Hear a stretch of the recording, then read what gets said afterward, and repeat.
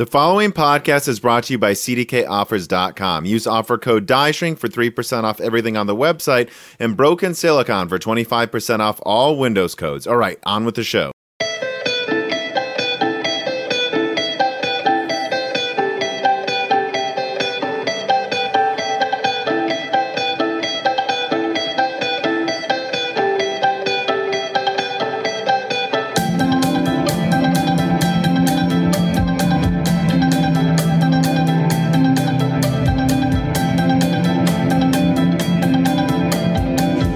Welcome to Broken Silicon, a gaming hardware podcast. I am your host, Tom, and I am joined, of course, as always, every fortnight by my co-host, Dan. How you doing, Dan? What's going up? I see some nerd books behind you, some binders, a couple of game cases, a lamp, a telescope. There's a telescope Got a that telescope. we basically never use, but we're never going to throw it away. Yeah, not much. Spending all day, every day, analyzing data and doing schoolwork. So that's been fun. You know, you have been saying that. I think me and you talked about this yesterday, like that I think both of us basically haven't had a day off for like 3 weeks. Yeah, probably around that line. I don't know. I usually do a little bit every day, even if I don't take a complete day off. Even if I don't do a complete day. But yeah, for the past 3 weeks, it's been at least 8 hours a day, like every day for me. Well, the good news is this recording will be the first one where we're not both absolutely exhausted and having memory block errors while we talk. For the first time in several weeks, I would say, wouldn't you? We can hope so. What I think a lot of people don't know is like you're maybe involved in 10, 20% of the content, but you also have a full grad student life on the side. I'm also a full-time graduate student with all that entails.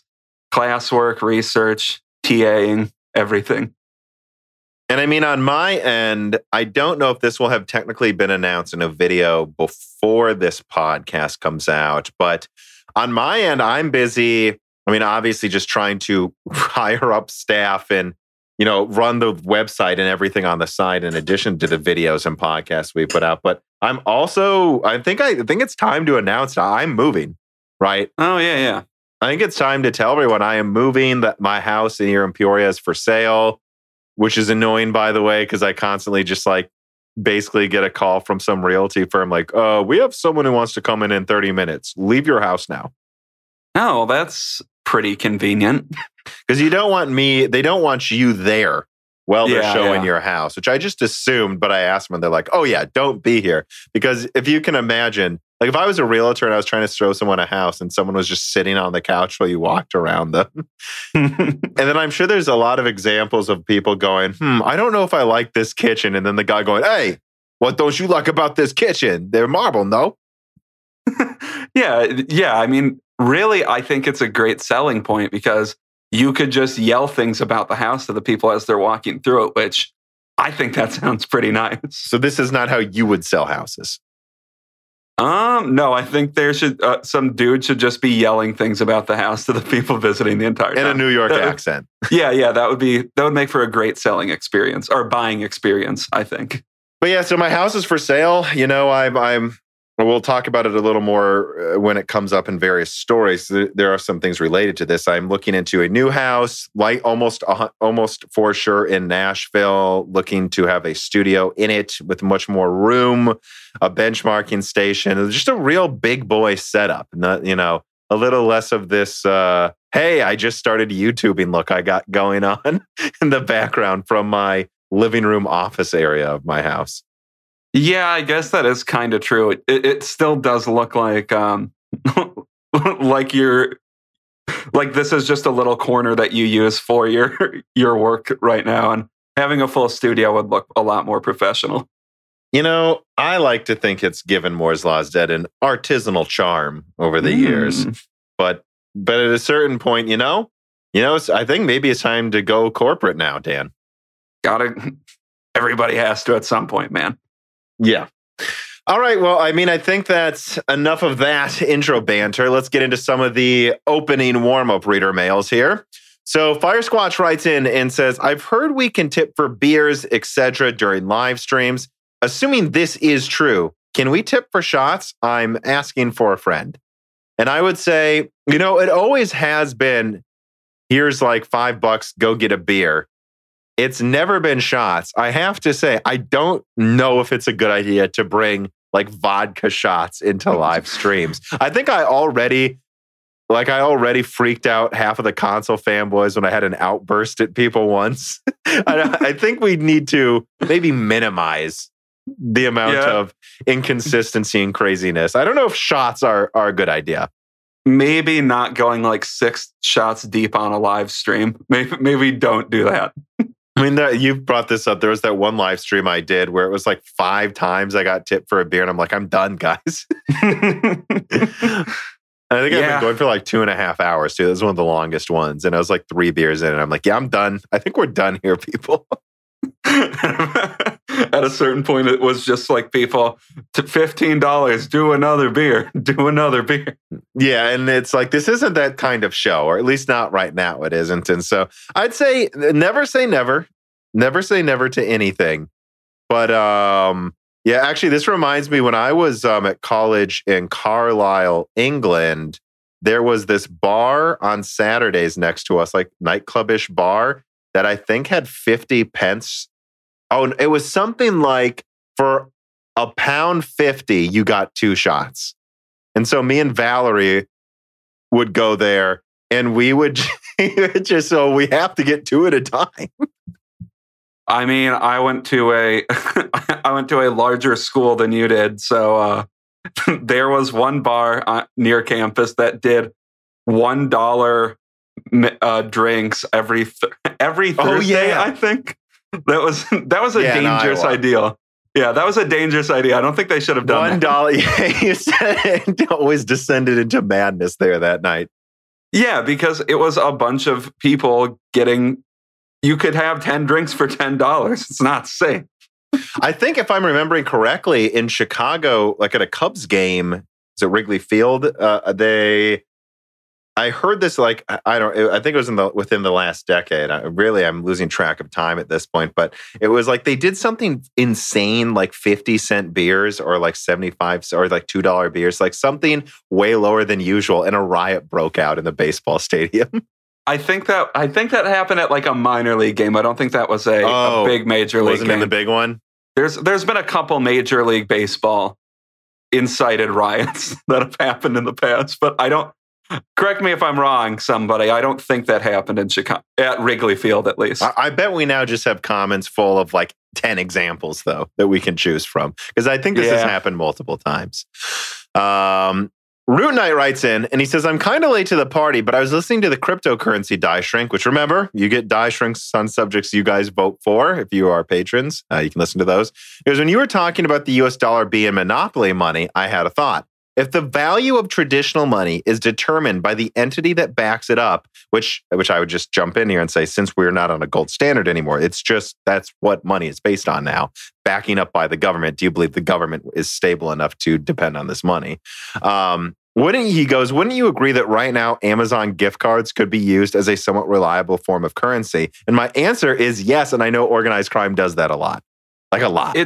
It's still by proxy, though, backed up by the US dollar. So it's not perfect at this point. But yeah, if Amazon wanted to make Amazon bucks at some point, that would be a currency.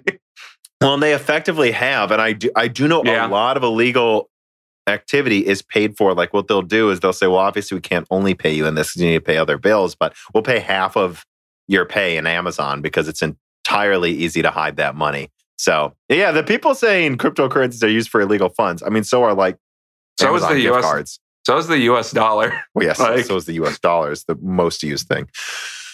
And yeah, I think I don't know, let's move on. Yeah. All right, let us get in then to corrections and omissions. So Dr. Guns for Hands, taking a break from Guns Akimbo, I assume, with Daniel Radcliffe, writes in, and he says, correction on Ethereum profitability, which I think we've talked about that a few times in recent Broken Silicons. He says, the reason that the profitability went down recently was a multifactorial thing. Difficulty increases due to the increasing hash rate was one piece of it. The other two are the price drop from nearly 2K mark and the more subtle issue of gas prices, which what is Ethereum at now? I bet it's at 2,000 now, isn't it? After the latest, oh no, it's at 1,800. All right, I think it got to 1,900 recently. Again. But anyways, and he goes, Ethereum's fees use a calculation of gas, how much processing is necessary for transactions and applications contracts to execute, which is dependent on the complexity of the task, right? Because depending on if you're just sending money or running a side chain, Gas has two components, a quantity for the transaction and a price per unit of gas, which depends on how willing people are to bid up to get to the front of the transaction queue. Highest price gets processed first. For a little bit there, gas prices went from high to exorbitant, which resulted in excessively high profitability in mining calculations. I didn't know that part of the gas price being part of mining profitability. In theory, this gets solved when Ethereum implements sharding, if they do, increasing the number of transactions per block by an order of magnitude, bringing the gas prices down. Yeah, so I mean, look, I've been mining Ethereum since, 2016, I want to say? 2017, at least 2017. 2016 or 17, I think. I don't really remember. Yeah, I don't remember when I first dabbled in that one. Before that, of course, it was Dash and Litecoin. But yeah, I thought that was worth reading because we kind of glossed over the difficulty increase without looking into it. And some people probably heard that. I don't know. Anything to add to that? No. The only thing I would say additionally is it's like, well, that's why you can't look at profitability for any of these coins and go, it's only going to go up from here. No, you should assume it's going to be half that just to be safe and whatever you're planning to make your money back. I guess he's pointing out that not that increase in profitability was even more, what's the word I'm looking, was even more temporary. And I think the point still stands then that profitability isn't going to be at the rate it's at right now forever. So the people trying to sell you some pickaxe to mine with, watch out. Selling you a Radeon 7 for $2,000. Yeah. Like it's very unlikely you're getting that money back. Which I have a lot more to say about that soon. Daniel Vega Hyde writes in with a correction. And he says, in Broken Silicon 90, you were discussing resizable bar and how it's now implemented on NVIDIA's new cards, and it's coming to older cards as well and older AMD CPUs. You state that AMD played down how easy it would be to implement resizable bar. I would argue that's not necessarily the case. Linus Tips looked into this and compared the performance with it on and off between an NVIDIA and Intel system to an all AMD system. It showed that AMD's implementation was more effective. Linus then states that Intel and NVIDIA systems only validated for one game and that, in his opinion, Smart Access Memory from AMD is more than just resizable bar support, and it has a lot more driver optimizations right now. And I, at the very least, agree with him. Yeah, this isn't something we've dug into a ton. I stand by saying that AMD basically told me, us, a bunch of people in a closed door meeting, that this wouldn't be easy to implement quickly. It is implemented, but it's not as good as Smart Access Memory, and that's worth. So it's not like they really lied, I guess, because you could argue that it's still not as effective. But you could also argue some of it may just be Zen 3 with RDNA 2, all that cache. It works better in general there. I don't know. And I think it comes to a certain point, like your subjective term of what is going to take a while, or whatever terminology they use. Like, is 6 months to get it implemented as effectively as AMD's a while? Is it 2 years? Yeah. Because I guess I doubt Ampere's implementation of resizable bar will ever be as effective as it was with Smart Access Memory. But one generation down the line, I'm assuming it will probably be just as effective or nearly as effective. Yeah, and you would assume that with upcoming chipsets, it's just turned on by default and almost everything supports it. If it gives you up to a 10% performance boost, come on. It's just letting you access more of the memory at once. It's really not that crazy. But I guess he's suggesting that there's a lot of evidence AMD's does a little bit more than that, though. Yeah. Anyways, though, I thought that was an important correction. So Hair Rat's final correction, he writes in, and he says, in Broken Silicon 90, Broken Silicon 90 again, Dan. He says, Dan says, I'm glad Sony PSVR 2 is here for $200 because I don't want to spend $1,000 for a VVR. I saw a decent amount of comments where people were like, what? These guys think it's going to be 200? I just need to say, guys, we were just kind of throwing around a number. It could be 300. I'm not saying it will be 200. It could be 400. I don't think it'd be more than that, though. I kind of doubt they'd let it be more than 400. I know, like when PSVR 1 launched, it launched for $400. I don't remember. Depending on how many accessories you wanted, I thought it was closer to 300 total, but I could be entirely wrong. Yeah, so I was kind of just remembering a price point that you could effectively buy at PSVR 4 instead of the original MSRP. Because yeah, they're probably right. PSVR 2 will probably cost closer to $300 to $400 when it first comes out. It would not surprise me if they kept it below 300, but the fact is, I'm hearing they're going to replace the Move controllers finally. Yeah, I've heard that. They've been using since PS3, which I thought was nice because if you had some lying around or you had a few people with them lying around, you could just go to houses like, do you use this anymore? Can I use it right now? Like that was nice. But yeah, the fact that they're going to have to come with new controllers, I'd assume the whole setup's 300 or more, but I guess we'll see. But anyways, he continues his correction and he says, it's more of an FYI, but I think Dan has old info on VR headset prices. Well, yeah, we don't keep as much of attention. And he just kind of wants to go through a summary of what's going on right now with VR. So he says, number one, the Quest 2 64 gigabyte, $300. It's a standalone and works linked to a PC system with Steam. Most everyone is buying this, even though it requires a Facebook login, which he puts in parentheses. You do lose your games if your Facebook account gets banned. It's really gross, but people are putting up with it for how cheap it is. Pretty sure Oculus Facebook loses money on it like consoles to make money back through games. Better than a $600 headset from years ago, though, in terms of quality, despite these issues. And I would just say, yeah, see, that type of stuff bothers me, though. I'm really not interested in messing with this crap. I don't like that. It's pretty damn hard to get your Facebook account banned. I'm not worried about that. Yeah, but it's not I do find it weird they want like a weird DRM collecting your data through Facebook. Yeah, I don't like that either. And the Reverb G2, he says, number 2, $600, spiritual successor to the Valve Index, and really damn good. Designed by Valve and HP, built by HP because Valve had crazy quality control issues with the Index. Yeah, it's good they went with them. You see, and that's $600. So that's something, and I know that I think it's the Quest 2 doesn't have as high of a frame rate as well. Don't quote me. I do know that they have like some 72 hertz thing going on, though, that they were going to patch it to 90, or one of these did.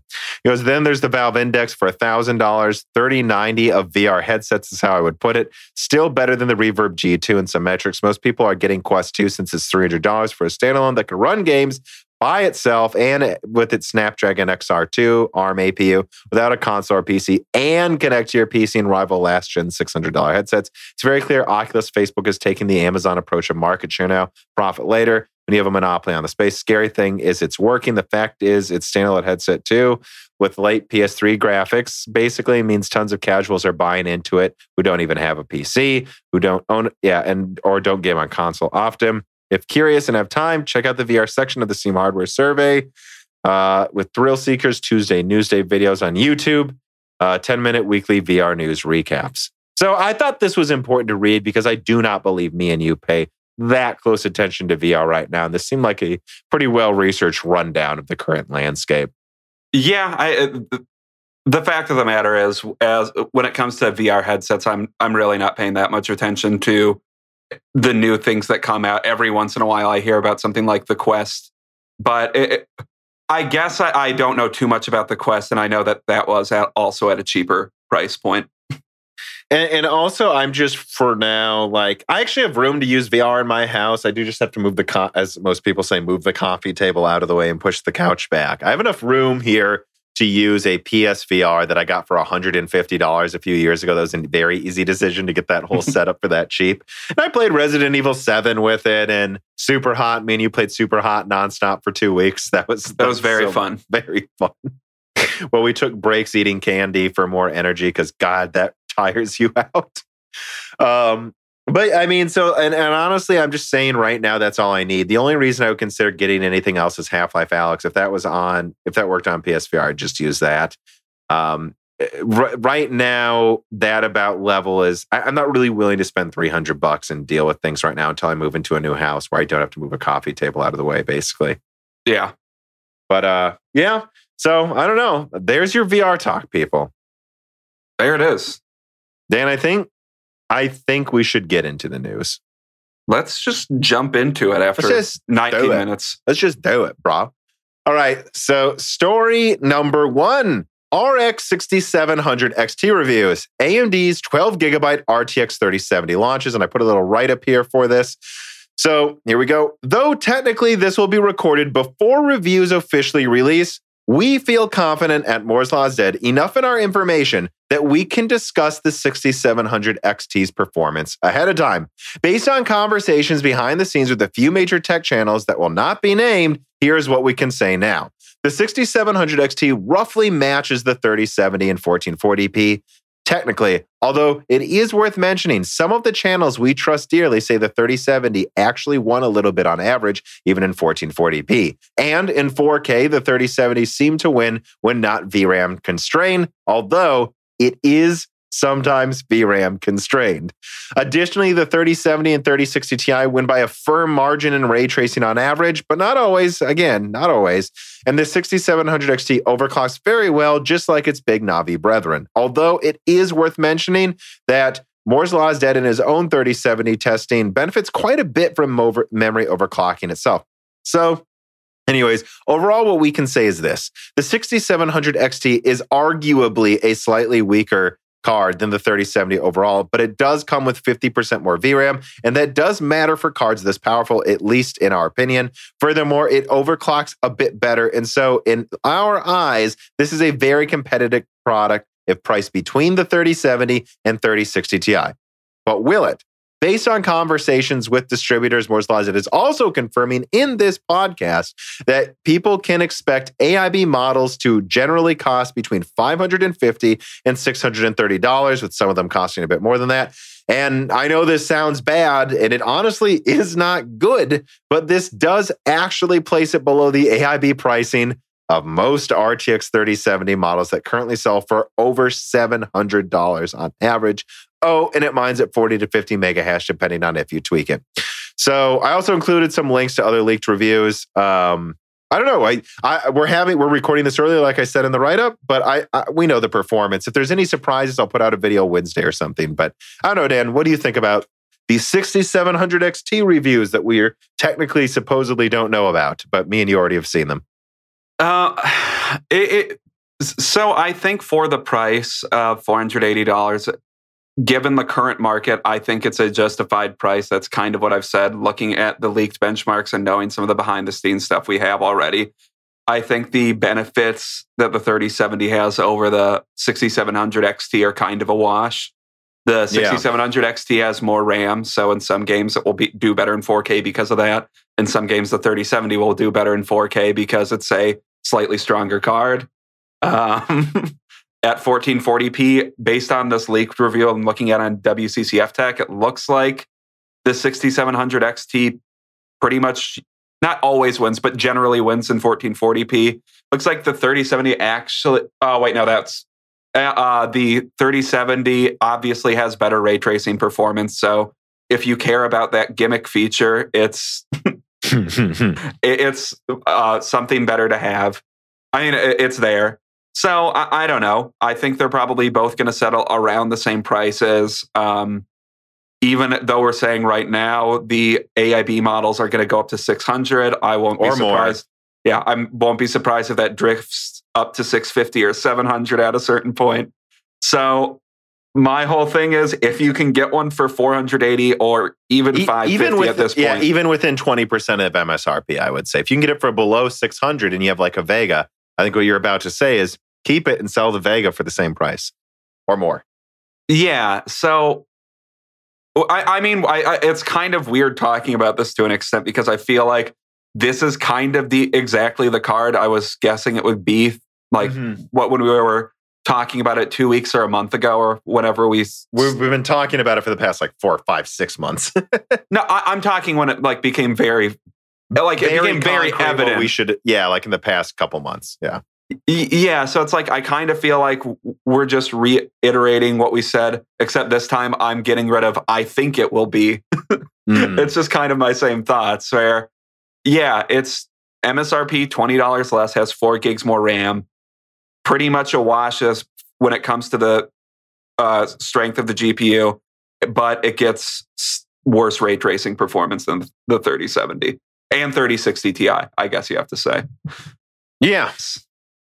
I mean, I don't know what else there is really to say. And I think this episode will come out about a day after my RTX 3070 review, I think. And in that review, so just so you know, Dan, I just finished the recordings, the scripts, the benchmarking. Most of the work's done. It just needs to all be edited together. So it's probably going to come out Monday, probably about at the same time or right before the Patreon version of this episode of Broken Silicon comes out. And in that review, I confirmed that I think the 3070 in its level of performance should be 450.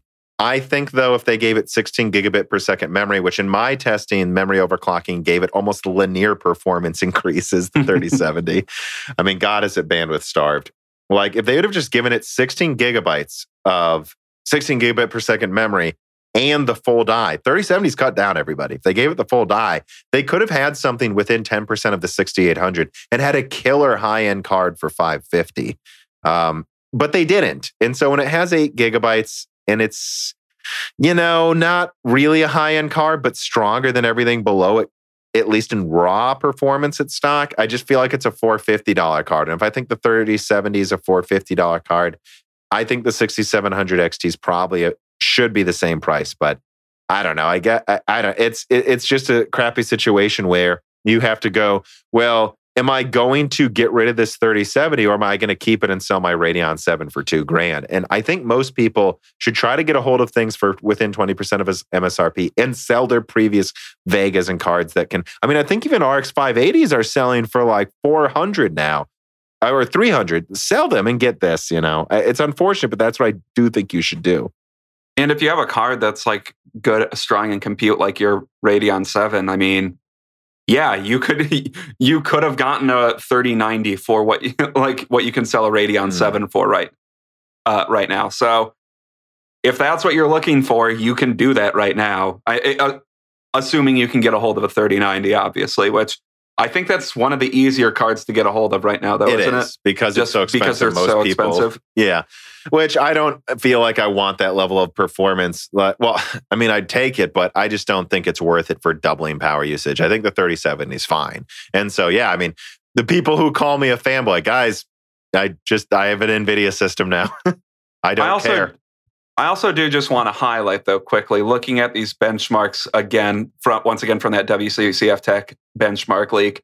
It's like most of these games, the benchmarks are ray tracing 67 in 1080p. They're getting less than 100 frames per second for a $700 card street price right now. Like, this ray tracing just isn't there yet, and I think it's kind of a fake feature almost.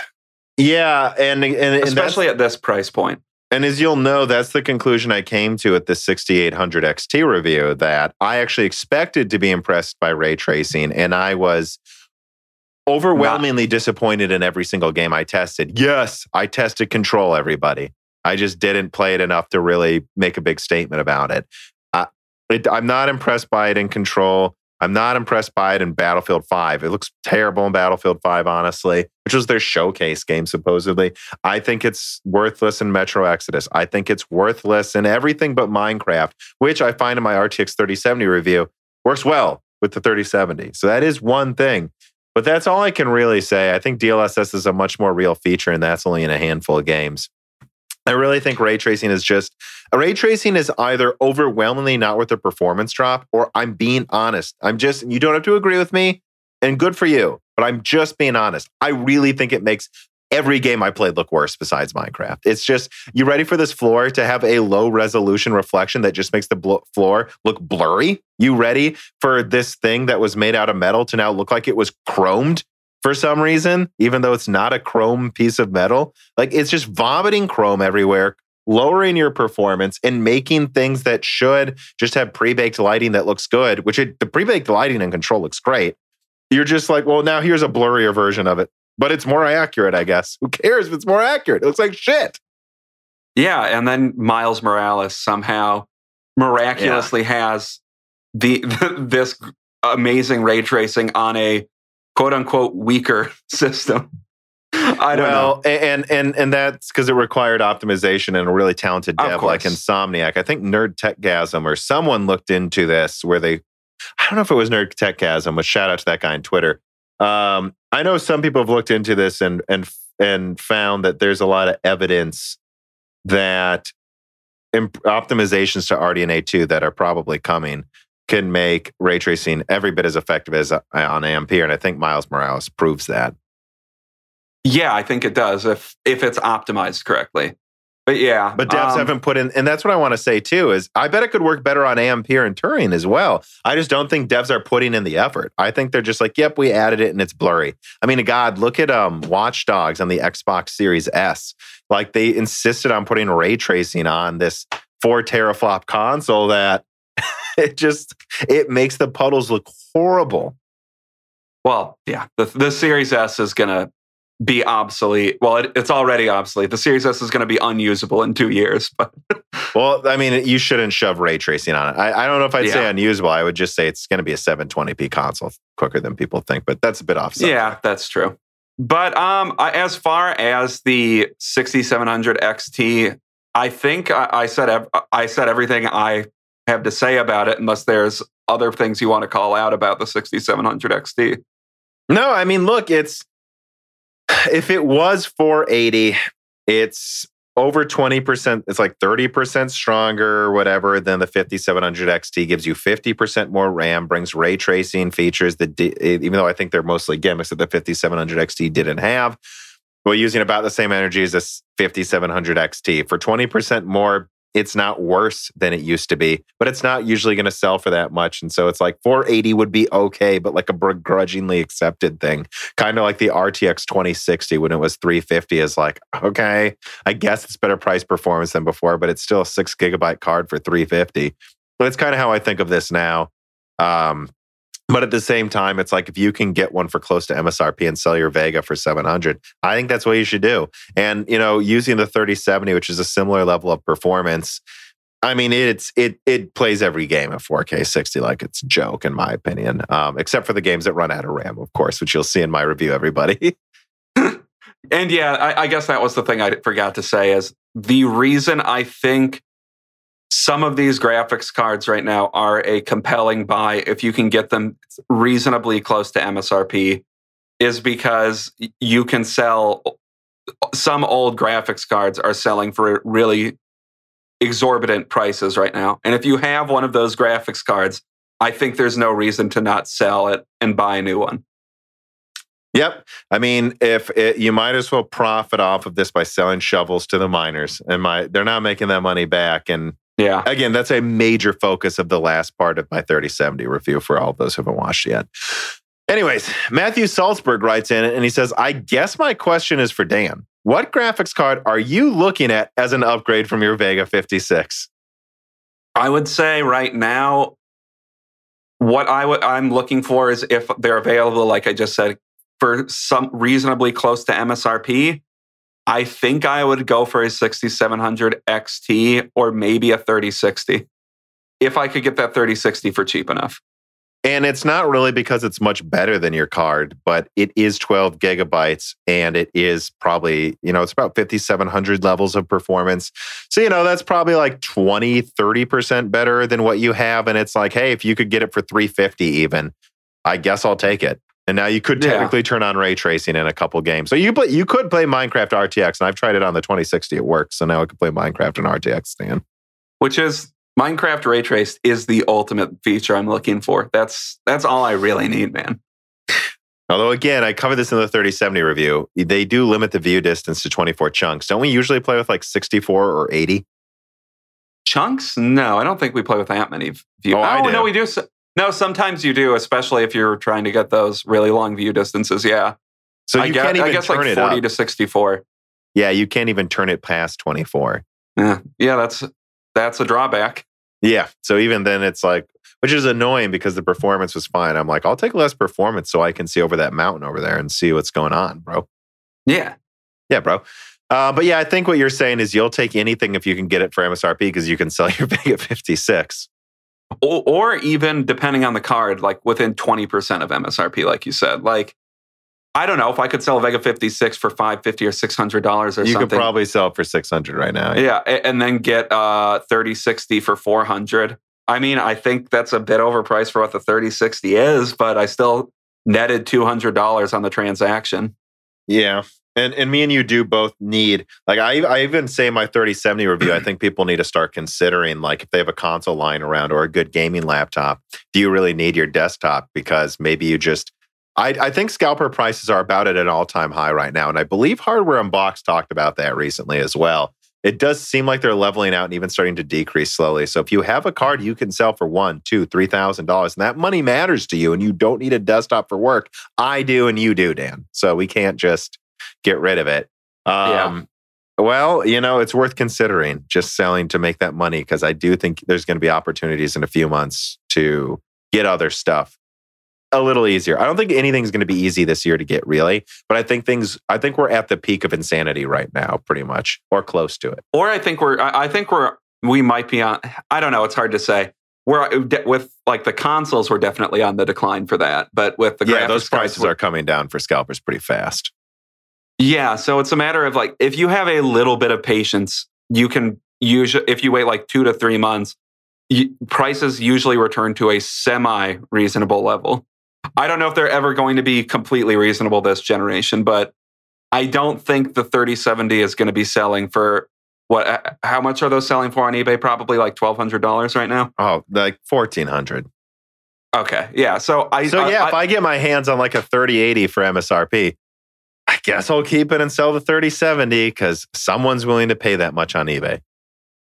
Yeah, and I think the demand or the supply will hopefully at some point in the next couple months not be at a level where, we'll be at a level where that isn't happening anymore. Yeah. Well, Ike's writes in and he asks, when are AMD mobile GPUs coming? And I would just say, the thing is they can't keep anything in stock right now. And I know that mobile versions of Navi 22 are coming. And honestly, in an ideal world, AMD would like to launch mobile versions of Navi 21 because they can. Undervolted Navi 21 is crazy efficient. I'm sure they could launch a 100-watt version of like the 6800 and like just dominate mobile performance. But unfortunately, I think they believe they're better served, selling it to the do-it-yourself market, and I agree with them. I have to assume some version of Navi 22 will come to laptop, and certainly Navi 23. But outside of that, it's hard to put any estimate on new releases when nothing can be kept in stock. Yeah, so it's like if a OEM offers them a big contract, you'll see them at a decent level. But I don't think that I don't think there's a reality where they're in a ton of laptops right now, unless that happens. Yeah. And you know what, Dan? Speaking of if you're able to launch new graphics cards, let us move on to story number 2 about another rumored graphics card that has been held up for quite some time. Story number 2, the RTX 3080 Ti rumors. Is it real this time? And I did a write-up for this too, based on 2 tweets, one from Kopite7Kimmy, one from Momomo. Links in the description. Although Moore's Law is Dead has typically laughed off the constant 3080 Ti rumors we seem to get every week, this one feels a maybe bit more real, especially since it comes from leakers Kopite and Momomo that have a very good track record on Ampere leaks. Although I believe Kopite's been talking about this for a while. Something about this one to me feels more concrete. In summary, it seems like NVIDIA may launch a $1,000 12 gigabyte GA102 card to directly compete with the 6900 XT. It would simply be a 3090 performance card with less VRAM. And this makes more sense to this writer's opinion than it would to launch some 20 gigabyte version of GA102. 20 gigabytes would still use a 320-bit bus that would waste performance while giving people more RAM than they probably need. Why do that? unless you're going to refresh the entire lineup, at least in our opinion. Yes, it is rumored to come out in April, but at the end of the day, we have to encourage people listening to remember that NVIDIA could have launched this months ago, even though you probably still couldn't get it, and could still decide to wait for a release. So we've been getting 3080 Ti rumors forever. 20 gigabytes to me always seemed weird. I don't know why you wouldn't go with either 22 gigabytes, so you almost have the full bus and a bunch of RAM, or 12 gigabytes, so you have the full bus there for the full performance. That's really what I expect it to be. And that is what makes me like this rumor more than before. And actually, I did reach out to a couple of sources before we started recording. And I have been told that this time it could be real. That they're still not 100% sure, which I find bizarre, that they could launch a product in April and not be 100% sure if it's really launching. But part of the information is that it will be very low volume if it launches in April. So I guess that makes sense. The point is this: the reason I'm covering 3080 Ti rumors this week is that there really does seem to be some fire to the smoke this time. Yeah. And I was looking, I think I actually assumed that the rumors were contradicting each other, because if you look at the Momomo link, it's in Japanese, of course, and it says 20 gigabytes. But the weird Google Translate I just did makes me think it's saying that it's not 20 gigabytes. Oh, okay. But we'll see. And I guess I can't confirm 100% the configuration, but 12 gigabytes makes a lot more sense to me and the people I've talked to. So what, 12 gigabytes with a 384-bit bus, and would it be the full die? Well, we don't know. But I would assume a couple of SMs less than the 3090. I would assume it's not the same amount of SMs. Although, let's be honest, it could be the full SMs. Although I don't know why they would do that. It'd probably be best to partially disable it and just reserve the best dies only for A6000. Yeah, so I guess if it sells for $1,000, I just don't know. I don't know if that's a good price point for it, but people will buy it, I guess. So maybe it is. I mean, it's going to be about the same performance as a 6900 XT. Well, not overclocking as well. Although the memory should overclock better than the 3090 because they'll have less memory. Less memory is easier to overclock. But, I don't know. If it was, again, at the end of the day, what I think is the 6800 XT, I just said it should be sub 700, which means the 6900 XT and 3090 are really vanity cards that you don't need the extra 5-10% performance. Where this should be priced, I don't know. It doesn't have 16 gigabytes, so it's not as comfortable in how much RAM it has, but 12 gigabytes is definitely enough. I don't know. You ask me, it should probably be an $800 card, but $1,000, they'll get away with it easily, especially when the 2080 Ti sold basically for $1,300 its whole life. Yeah, I guess that's true. I just want to. If this is coming out, if it's just a 12 gigabyte 384-bit bus, essentially 3080. 3090. Well, they're both close to each other, but yeah. Yeah, that's true, I guess. I just feel like the $1,000 price point doesn't necessarily warrant the increase, but nothing. It's borderlining a vanity card at this point, too. The 3080 Ti would be. I mean, you're looking at the one thing that would make it worth it to me is just, again, if you can get it a Founders one for MSRP, this is what AIB 3080s and 16800 XTs are selling for anyways. And I do think 10 gigabytes isn't enough, but 12 gigabytes, people need to understand. Yeah, people need to understand is that devs have been programming around 11 and 12 gigabytes since Titan Maxwell. This is how long they planned games to use that much memory. And you're just going to run into games if you're using 10 gigabytes of RAM where it runs out, or there's slight performance losses or weird frame drops while moving between areas. This is what I've seen with the 3070 with 8 gigabytes. I'm sure I'm plenty of games, and it's not, guys, it's not just allocation, it's actually usage. And it is also worth mentioning that if you have only 16 gigabytes of DDR in your system, that you're going to use up a lot. You might run out of RAM easier with 10 gigabytes as well, because they'll cache more of it in the DDR to swap it out quickly. I think that's worth pointing out as well, is when I have my Radeon 7, there was actually less memory allocation in most games.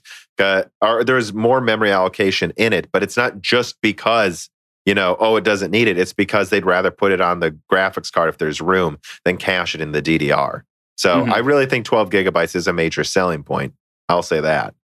over 10 because 10 is just such an awkward number. There's no other 10 gigabyte cards. Devs have been planning for 11 and 12 gigabytes, not 10. Well, and the second I saw the 3080, I thought it should have been at least 12 gigabytes of RAM.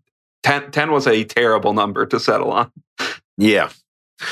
Well, I mean, it's just, I don't know.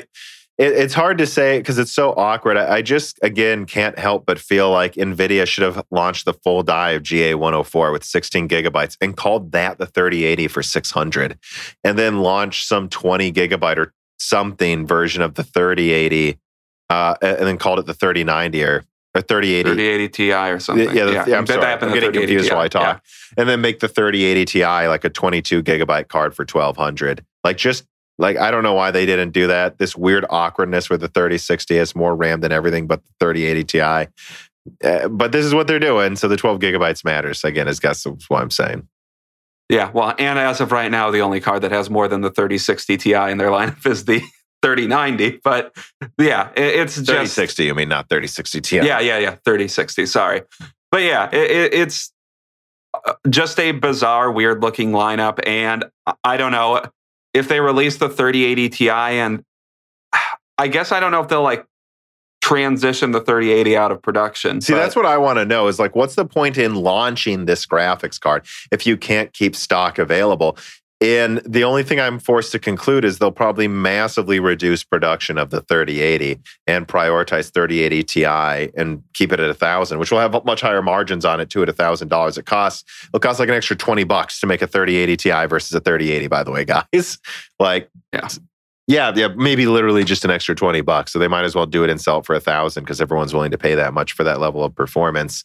And then just kind of phase out the 3080. I mean, that's basically what they did with the 2060 Super and 2070 Super over the 2060 and the 3060 and the 2070. They kind of phase out the 2070 basically. Yeah, they did. Well, and the Super lineup was a weird thing because I think they then subsequently went on to phase out Supers in favor of the originals, if I'm remembering correctly. But yeah, I think at least the thought is they would phase out, if this comes out, of course, the 3080 Ti would phase out the 3080. And I don't know if sales plummeted after that. Maybe they would retransition to making 3080s again. So in summary, though, there's smoke to this. There's really is fire to the smoke.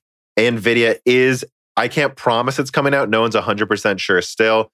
But at the very least, there's a very, very decent chance it will launch in April. But it will be a paper launch. There will be no volume. And I assume they will phase out the 3080, prioritize the 3080 Ti over time and volume into May. And it's just going to be a 12 gigabyte 3090. If you can get it for near MSRP, I don't know, maybe you'll be able to sell for $2,000 on eBay. Probably. You probably will be able to. Metal Shark writes in, just like you guys can if you support us on Patreon. And he says, Jay's 2 cents demoed clock steps that have twice the precision on the 3060 compared with other Ampere cards. 7.5 megahertz steps instead of 15 megahertz.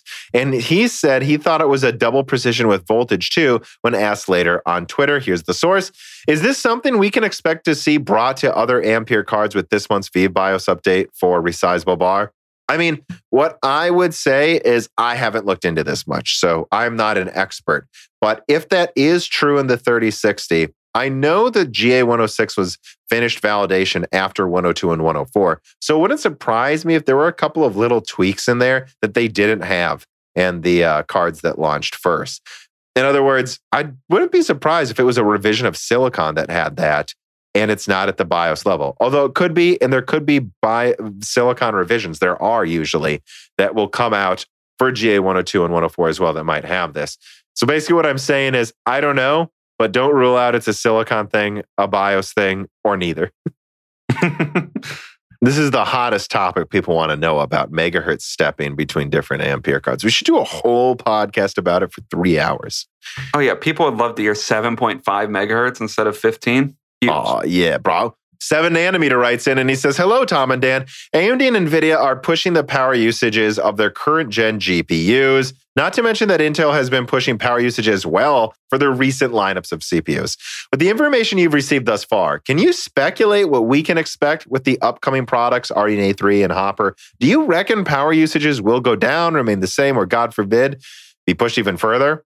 And honestly, my answer is I expect AMD to push 350 watts with some version of RDNA 3. We've already demonstrated there's a market for 350 watt 3090s. And I know for a fact AMD wants the performance crown with RDNA 3. So unless there's some reason they can't push power that much, I do expect AMD to push power usage higher. And if they can cool it with a liquid cooled version, wouldn't surprise me if they push it to 400 watts. I mean, there's 400 watt A100. I mean, if you can push power usage further to get more performance, and there's a market for that, they're going to push it forward more because, frankly, I think what this has proven is the market is willing to spend $2,000 on a card. So if AMD can, I don't know, use 50% more energy on a graphics card and get that money, and get that thing 40% stronger or something, they'll do it.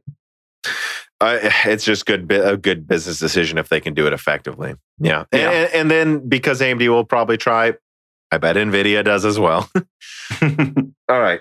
Let us move on to story number 3. Hardware Unbox investigates massive CPU bottlenecks on NVIDIA Ampere. And let me see here. I have a little write-up. So links in the description. This video I thought was actually very interesting. Though Moore's Law is Dead does not typically cover one-off testing videos as a news story, this one merits a bit of discussion in these hosts' opinions. It seems if you do not have one of the best PCIe Gen 4 CPUs, you have no business owning something above a RTX 3070 from Team Green, at least if you play DX12 games. In short, NVIDIA seems to have a massive CPU overhead problem in their current DX12 and Vulkan drivers that massively holds back performance in some games by double digits. As of now, we cannot promise the situation will get worse with upcoming titles, but it should be concerning to think that at least right now, high-end NVIDIA GPUs make less sense than they could to people without a Zen 3 or Rocket Lake CPU. This directly explains some of the odd performance of Ampere in 1440p and 1080p, at least in DX12 games. Perhaps Ampere wouldn't be as horrible in 1440p if its drivers had less overhead. In many ways, this could also explain, this would also explain the relative performance of these resolutions. The final thing that's worth mentioning is that AMD has had this issue with DX11 titles before, although it was never this bad as far as we can tell. So, yeah, what I would say is, based on what I saw, it looks like the 3070 is. It appears that it's CPU bound on pretty much every CPU, even up to like 1440p in a lot of games. Is the way I would quickly summarize it. But it should be okay in 4K and generally in 1440p. Generally in 1440p, yeah. But like if you look at Horizon Zero Dawn's benchmarks, I mean, on ultimate quality, the 3070 gets 100 frames per second on the 5600X. And on the 1600X, it gets 84 frames per second. And if you're looking at the 6800, it's generally the same performance on the 6800 until you get to like the 1600X, where it drops from 115 to 107 frames per second. So I think this basic summary is if you don't have a 5600X or better and you're not playing in 4K, the CPU is going to majorly limit the 3070 where it wouldn't limit something like the 6800. And the way I would summarize it is with the RTX 3070 in Horizon Zero Dawn, you get the same performance as a 5700 XT, unless you're using Zen 3. Yes. And that's very bad. Bad. Yeah, and then I was like looking at these Watchdog Legions benchmarks, and part of me, I didn't really even want to talk about the Watchdog Legion because it's Watchdogs Legions who plays that. No offense to people who like it, but no, but it was so stupid. Like the performance was insane, and I guess maybe that speaks just to the isn't overhead. Very good in general. Jeez. I think in some conditions, the 3070 was literally like frame per frame matching the 3090 with certain configurations. Yeah, I'm seeing that now, looking at it. That game just doesn't look like it utilizes CPUs very well in general, though, based on what I've looked at.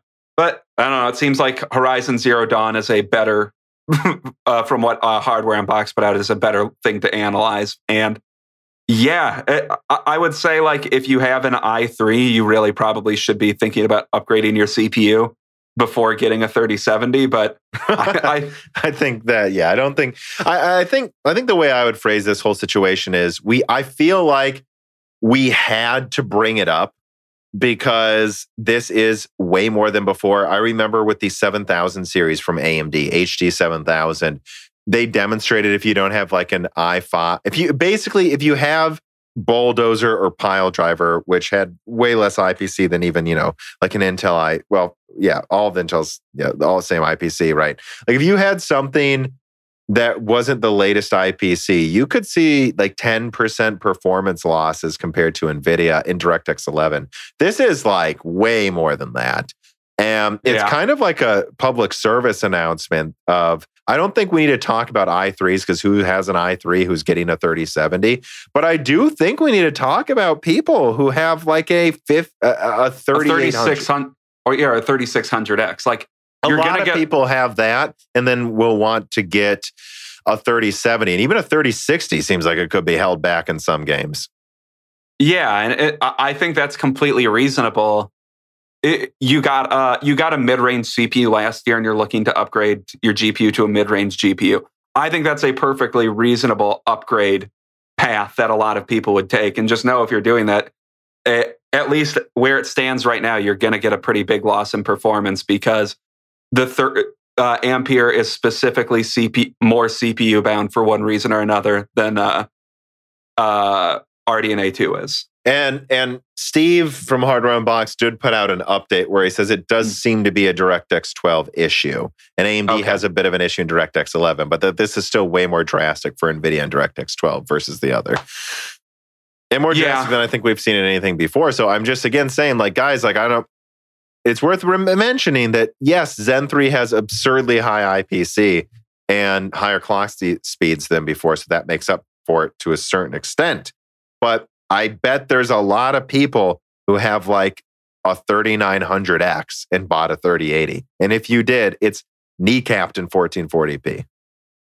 Yeah. So I think that's important to highlight for people that are thinking about upgrading. At least do your due diligence, do your research to make sure that this isn't an issue that expands across a bunch of different games. And maybe maybe driver updates over time will mitigate this issue. But I assume so. But this does explain a little bit of my 3070 testing. You remember me saying while we were playing, like Deep Rock Galactic and Battlefield, like I think it's worth just doing full resolution scale and keeping it around 100 because it doesn't seem to be able to hold 120 hertz. Yeah, I guess you just don't assume that you're going to have that issue at 1440 or 4K at this point, because those issues always start to arise, or they used to, at 1080p. Right, but there's plenty of games that I don't think are that hard to run in 4K, especially with the 3070 I have now. Yeah, there are plenty of games, especially, there's plenty of games that are easy to run on the Radeon 7 or the other Vega cards. It's not incredibly hard to run 4K in general, in my opinion, but... And I do have to wonder, like, how many people like have a 3060 and want to play or want to buy a 3060 and game at like 200 hertz in an esports title in 1080p. Probably a lot of people, and they just might not be able to. Yeah, that's a good point. So I don't know. This is a major problem. Really, this is. And again, guys, this is not like dunking on NVIDIA or anything. It's like I have a 3070 now, so I'm like, this is a problem. It won't really affect me, but it almost does. And I'm not at the cutting edge usually trying to get to the highest performance. And the fact that it affects me, this is something they really need to solve. And I'm sorry, when I look at this, I'm like, it's very hard for me to think of how you can recommend like a 3090 or a 3080 to most people over the 6800 XT. It overclocks better. It performs better in rasterization in the overwhelming majority of scenarios for people. And now we know that you can't even game at high refresh refresh rates with the 3080 in a lot of some titles in DirectX 12, unless you have a God CPU, which you shouldn't need a God CPU for a 700, maybe for the 3090, but that still means it's limiting performance to a certain degree. And Hardware Unboxed pointed out, like, if they don't fix this soon enough, like, what happens when CPU requirements go up? And then in future games, it's just kneecapped to an even lower resolution in the latest game. I mean, lower frame rate in the latest games. Yeah, I guess that's true. And I think the top CPU they tested was with the 5600X. So that's not a God CPU, but I guess I don't know how. I guess I don't know if you'll get even more astronomically better frame rates if you have like 5950X or XT or something like that. Yeah.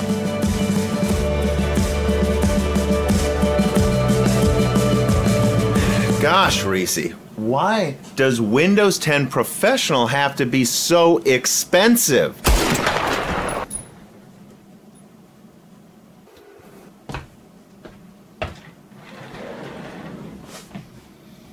Don't listen to that, nerd. Listen to me. You can get all the great Windows and gaming keys you need at CDK Offers. I have a plan.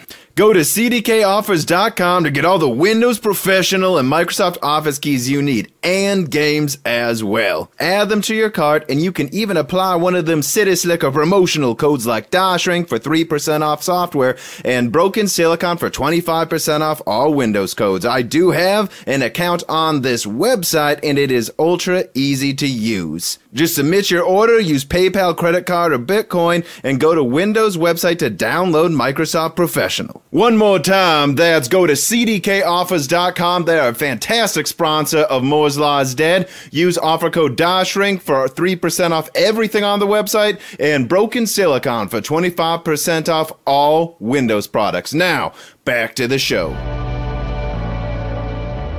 All right, let us move on to story number 4. Moore's Law is Dead leaks 40-core Ice Lake DG2 progress and ambitious future Xeons from Intel. And here's a little write-up I put together. Again, videos in the description. And actually, there's another article that came out that backs up what I leaked. On March 11th, yours truly leaked the following. ZHBG progress. Nothing has changed from Moore's Law is Dead's October 2020 leak overall, stating that a 3070 killer that consumes around 200 watts and comes with 16 gigabytes is the plan and coming from Intel eventually. The only notable thing is that it is highly unlikely to come out before Q4 2021 in any real volume. Furthermore, the 40-core Ice Lake is undergoing validation and will likely launch to at least special Intel customers, with very good things being said about it by multiple sources. Dual socket 40-core Ice Lake systems could be very real competition in many scenarios, especially when you consider that they tend to license per core now for licensing costs. So that could be competitive with Zen 3 servers as well for some customers.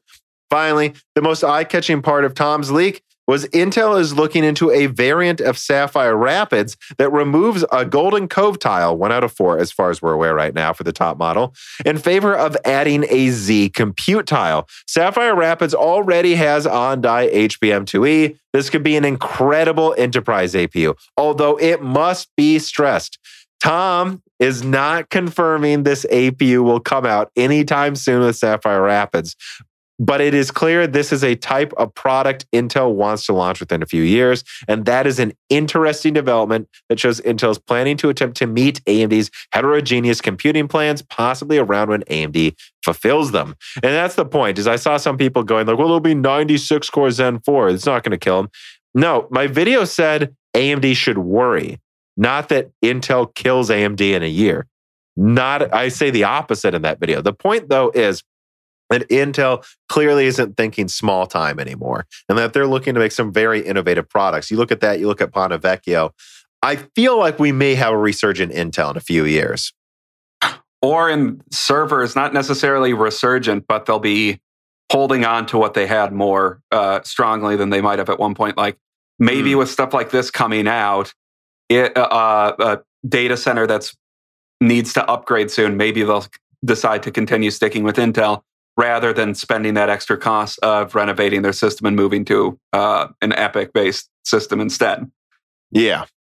So I guess another thing to mention is, again, links in the description, but it's funny. A day after that leak came out, Raja tweeted a picture of him next to them testing Z cards that showed performance on screen. Of course, this would have been intentional that they let this leak from them. Yes. That showed it beating a 3070 in 3D Mark, if I'm reading this correctly. So, I mean, that completely aligns with what, whenever, you said right up that October leak you talked about where, yeah, it looks like it might continue to line up. It might be at least a high-end card. Which, only if it launched in quarter 3. And I highly suspect it will not launch effectively, at least in quarter 3. I think this is really going to be a good price performance at best. I guess we'll see. Mid-range card. Because what people need to remember is that if this comes out in quarter 4, well, what then? We're like 3-4 months away from RDNA 3's launch. We'll probably fully know the performance of that. And we'll probably have some kind of Ampere refresh coming out from NVIDIA that could be 30% better or something. Like this could totally plausibly launch next to a new generation from NVIDIA and AMD. And so being near a 3080 in performance with 16 gigabytes RAM at 200 watts, look, that will be very good at $400 even then. But I don't think this will be super high end. But I think this could really bring competition to the mid-range that seems to be being completely abandoned by NVIDIA and AMD right now. We really need this, I think. Yeah, but we need it sooner rather than later, because if it comes out in quarter 4 of 2021, all right, so let's say NVIDIA comes out with an Ampere refresh or whatever comes out after Ampere. I don't know. Is it Hopper? Is Hopper, that what, are we still assuming Hopper? One of them, yeah.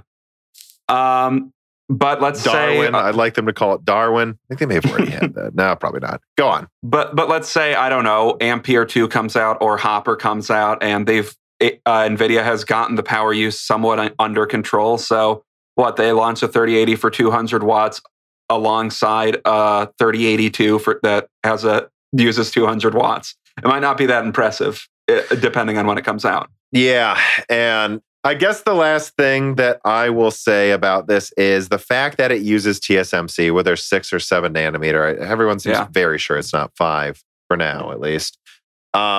Is that I'm not sure how much this helps capacity. Like RDNA 3 should use 5 nanometer or maybe 6. So I assume it won't necessarily use the same node, maybe as AMD, but it's still coming from TSMC. It's just like when people are like, well, Intel's got all this 14 nanometer capacity. It's like, kind of, they're converting a lot of it to 10 nanometer now. So a lot of the 7 nanometer product lines will start to be converted to 5. Coming from TSMC is coming from TSMC. So I with the current capacity constraints, I'm not really sure how much it will help, right, for this to launch overall. But it has to help some if they can at least anchor the price to $400. I mean, it might not help that much with availability, but it could overall help with pricing, which I don't know. I guess that's also assuming, I think you talked about that in the Adored episode, that's also assuming Intel would launch a product at a good price, which, I don't know, to buy their way into the market, I feel like they would have to do it somewhat competitively, but maybe I'm wrong. I think there's a misconception about Intel and prices. I think people think Intel always overcharges, and that's just not true. Intel just never wants to lower the prices on a previous product. Mm-hmm. They would rather have a new lineup come out, give it the same nomenclature, 10700K replaced by 11700K at the same price. It's not about overcharging. They just don't want to be perceived to drop the price on a certain level of SKU ever, because then they know it might be hard to get back up to the previous price point. This is, I've talked about this ad nauseum about Turing establishing the $800 price point for the 80, and they want to keep it there forever. I guess that's a good point. So, and you saying people saying they've never launched things for a reasonable price. I mean, I don't know, back in 2012, 2013, 2014, 2015, I would say all of that stuff was launched at a reasonable price. And Nehalem versus Phenom too, things were more than reasonably priced. Oh yeah. I mean, honestly, everything back up until up until Zen made their price points look stupid, really, their prices were reasonable. Yeah. So I guess in summary, the last thing I will just say is that at this point, based on the information I have, I do think ZDG2 is probably going to launch. I still can't promise it, but I think it will, at least in terms of some Vega Frontier release near the end of this year, and then probably at least revision that comes out early next year. Some kind of card. I think it is coming, people. Can't promise it'll be great, but I think it can be at least be okay and at least launch to some degree. Although again, not 100% sure. I mean, it does seem like 40 core versions of Ice Lake, which there's always been that the full die was about 40 cores. We never knew if they would be able to yield well enough to give the full dies to some people, but it seems like they will. So that's good news. It's good news, good news. And the final thing, Sapphire Rapids APUs. Guys, I think I saw one article say Intel has a Zen 4 killer coming, and it's like, that's not what I said. What I said, though, is that Intel is testing out this type of a product. And I want to be very clear. Not everyone of my Intel sources has heard of this, so this isn't widespread. Yeah. What else is there? I've also heard confirmation that there is the 256 execution unit version of DG2, and then there's 512. I know that there's rumors of a 384 one. I'm just saying what I've been told. I know of the 256 and 512 officially from several sources. So I think at least those two versions will come out. Yeah, and I think hearing hearing talk or chatter of things other than the 512 execution units, I think bodes a little well that there might be a real lineup, but maybe I'm just being hopeful. Yeah, a 256 and a 128-bit die. Oh, okay. And 384 is the rumored 192. You have to assume they're testing all of this, though, guys. I know 512 is happening. I just don't know which of the lower SKUs they'll decide to also make. Just like they tried all different types of stuff with Big Navi, guys. Well, yeah, I doubt it would be smart for them to launch a 128, 256, 192, 384, and 512 execution unit SKUs. That would be a lot of dies. Speaking of a lot of dies that aren't going to be a good launch, let us move on. Dan, you love that segue. Let us move on to story number 5. Intel Rocket Lake Core i7 and Core i9 leaks. We've got good news and bad news. Quoting from tomsguide.com, unfortunately, not all of the news for Intel is good on Rocket Lake. The Core i7 11700K 600 score on the single-threaded test comes up short of the Ryzen 7 5800X and the Ryzen 9 5950X. They get 622 and 633, respectively. Then on the multi-threaded versions, the i7 11700K netted a 5,749-point score, lower than not just the 5800X and 5900X, but also the 10th gen i9 10900K multi-threaded score as well. All that said, take these early scores and numbers as a preview, not a verdict. As WCCF Tech's Usman Perzada notes, the final variant could potentially be better than this, but unlikely to be worse, as Intel could push these processors harder. So, in summary, Rocket Lake should meet Zen 3 in gaming performance, but numerous leaks suggest it could actually fall behind slightly on average. I've been saying this forever. It would not surprise me if some Rocket Lake reviews found it overall gamed worse than some Zen 3 processors, while consuming vastly more energy on an inferior and expensive platform. I included this just because everyone's talking about it right now, but honestly, guys, why is this surprising to anyone? This has been consistently at least what we've leaked about Rocket Lake for about a year now. I don't know why anyone would have expected any other outcome for Rocket Lake. I do just want to say, the Tom's Guide title is "We've got good news and bad news." To me, what I just read is we've got bad news and bad news, but it's not. But don't worry, it can't be worse than this. I guess is the good news. It can't be worse than this. I mean, the only thing you can say is if pricing drops, which it is interesting to see, Comet Lake CPUs are drifting below MSRP. And I think, again, this is something we've discussed a million times. If the i7 11700K, which will clock worse than the 11900K is what we're hearing, like notably worse. But if that 8-core can drift to close to 350, it's a viable alternative to a Zen 3 CPU if it's not in stock. At least it has Gen 4 PCIe support, although not as many SSDs are supported on the platform. Yeah, but I guess what I would say is if both are available, there's no reason to get the i7. No, and I don't know why people are like, why? And this just brings us all the way back to why did they charge $450 for the 5800X? It's because AMD knew they'd have the crown for about a year. The best Intel would do is tie them while using double the energy, and it looks like Intel is going to charge $500 to $600 for their i9 that matches the 5800X. That AMD's cheaper, guys. I don't know what to tell you.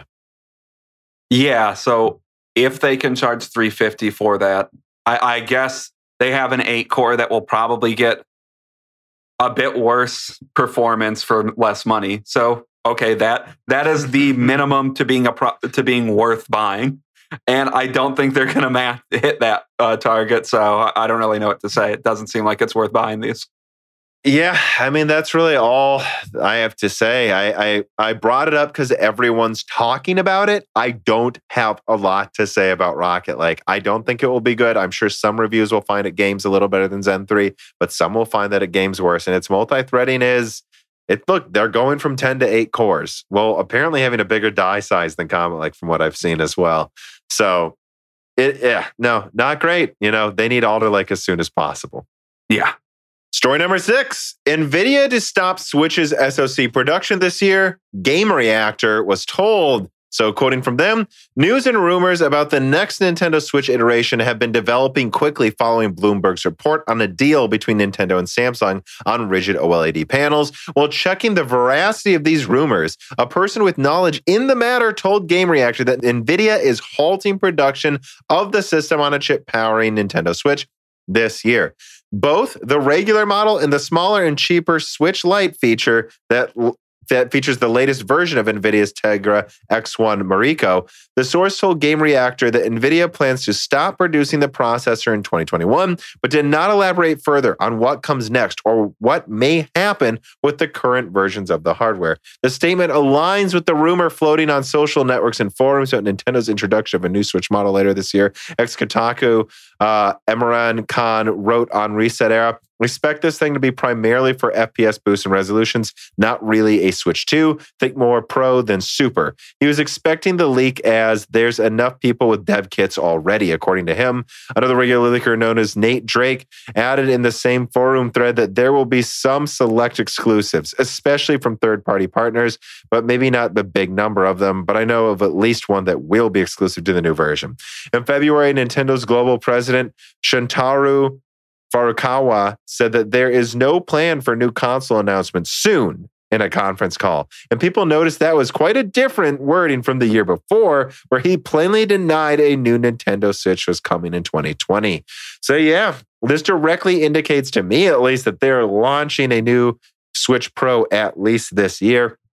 From the reporting, I would say I'm a little disappointed if it wasn't a fully upgraded one, but I don't know. It's hard to say what their plans really are. They're kind of creating this new ecosystem moving forward. It wouldn't surprise me if there was just rolling compatibility over time where it's like, well, this game's 480p on the original Switch. This game just can't run on the original Switch because its CPU is too weak. And I don't know. What do you think of all of this? I hope they don't do it like that, because I think that will be one very confusing for buyers. I mean, I guess there was kind of like that with the Game Boy, or at least that's just my memory of what it was kind of like with the Game Boy. Maybe because not really. Or maybe it's just because I was a dumb kid back then. Yeah, that's probably I looked it up a while ago, and it is quite different. That you're right though. When I was little, like looking at the different versions of Game Boys, I was like, what does this version really do? Because I still mostly, like on a Game Boy Advance, just played Game Boy games. Yeah, that's what most people did. But I guess I don't know what this indicates really. I think either it means they need to get a new SoC and they're not completely stopping Tegra. This is just they're just stopping production of this specific SoC. They're going to buy a new upgraded SoC, or if they're completely planning on stopping Tegra production, I mean, Nintendo's hands are kind of tied. They kind of have to make a new console. Yeah. Yeah, they have to make a new console if that's Well, true. there's been newer versions of Tegra, I believe, or similar types of SoCs with ARM plus GPUs on it. I know there was a Volta version and stuff like that. Yeah, and I looked into this a little bit to make sure that this wasn't just a like one-to-one repeat of a story that happened last year, where they had to upgrade their SoC from the Arista SoC to the Mariko SoC. Mm-hmm. So what they're specifically saying is they're stopping production of the Mariko SoC, I believe.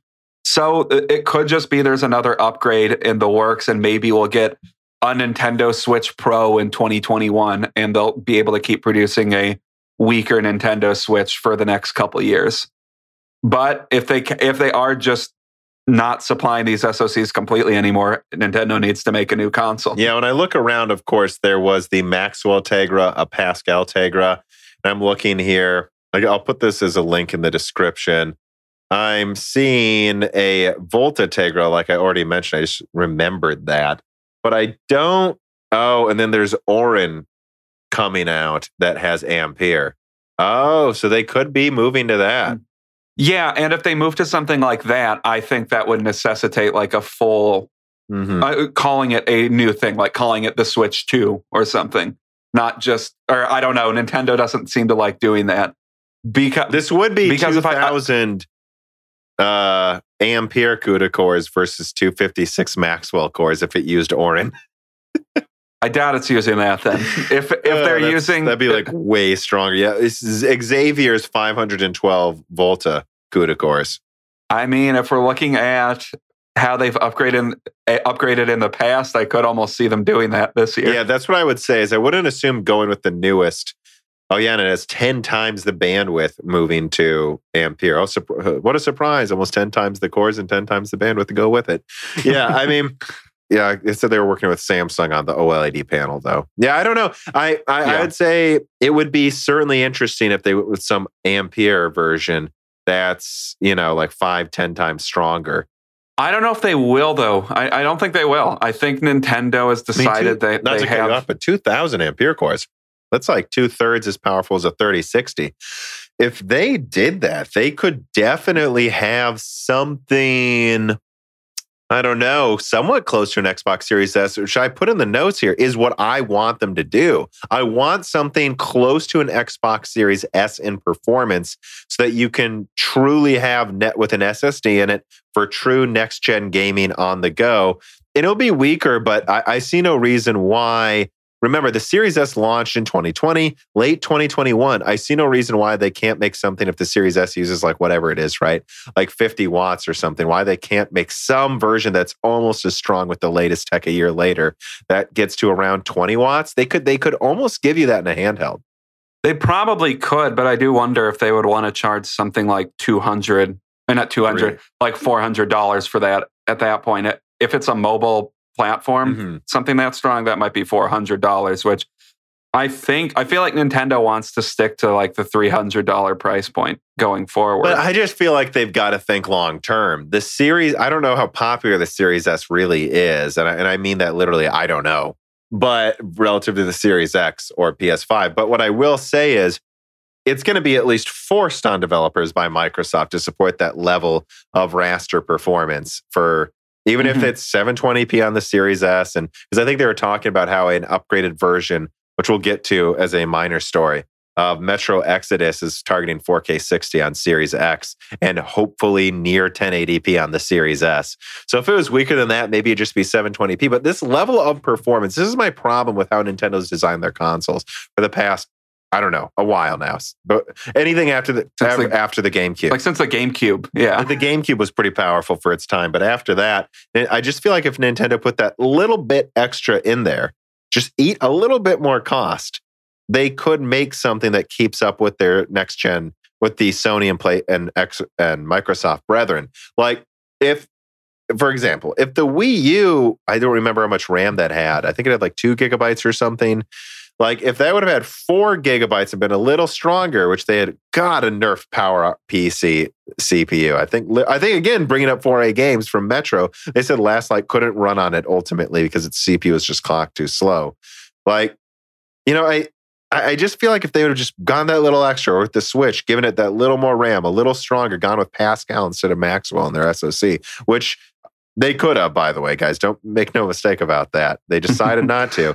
They could have had a Switch that's like 50% stronger and can run PS4 games. Why not do that? Why not make something that's close to the same level of performance as a Series S so that there's no, oh, we got a 30 hertz version of Doom on it. No, make it so all third-party games go on there. The Switch is selling really well. Just make it a little better.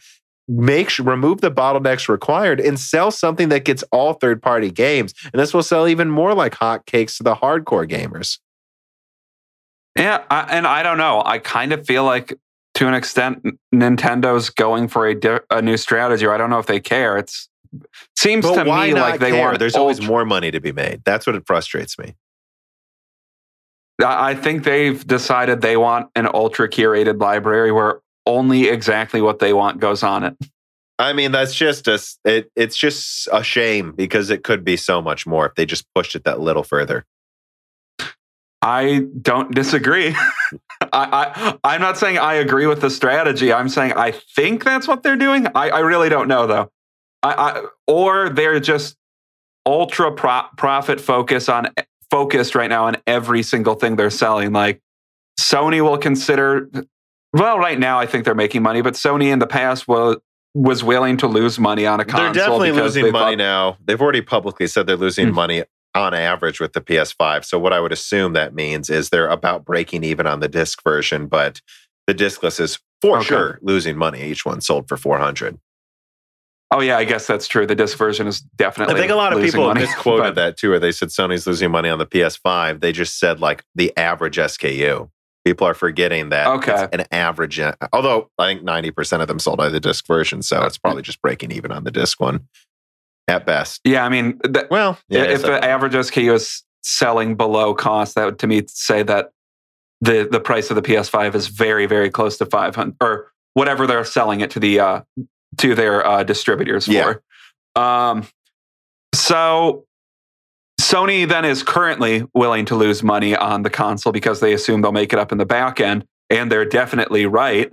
But for some reason, I think Nintendo needs to make profits on everything, every single product they sell. Yeah, and again, I guess my problem also is I don't think that's a bad strategy overall. I just think if they made less of a profit, because like I don't think some people understand the Switch is like $50, $78 to make or something. Like I'm telling you, like they're making a killing on each one sold on MSRP. And you know, it's been out for a few years, so that makes sense that they're making a lot of money on it now. But why not just make, you know, instead of like 30, 40% profits on each one sold, why not make 20%, let it age better and have, God, they would just have such a killer lineup of every third-party game if they did this.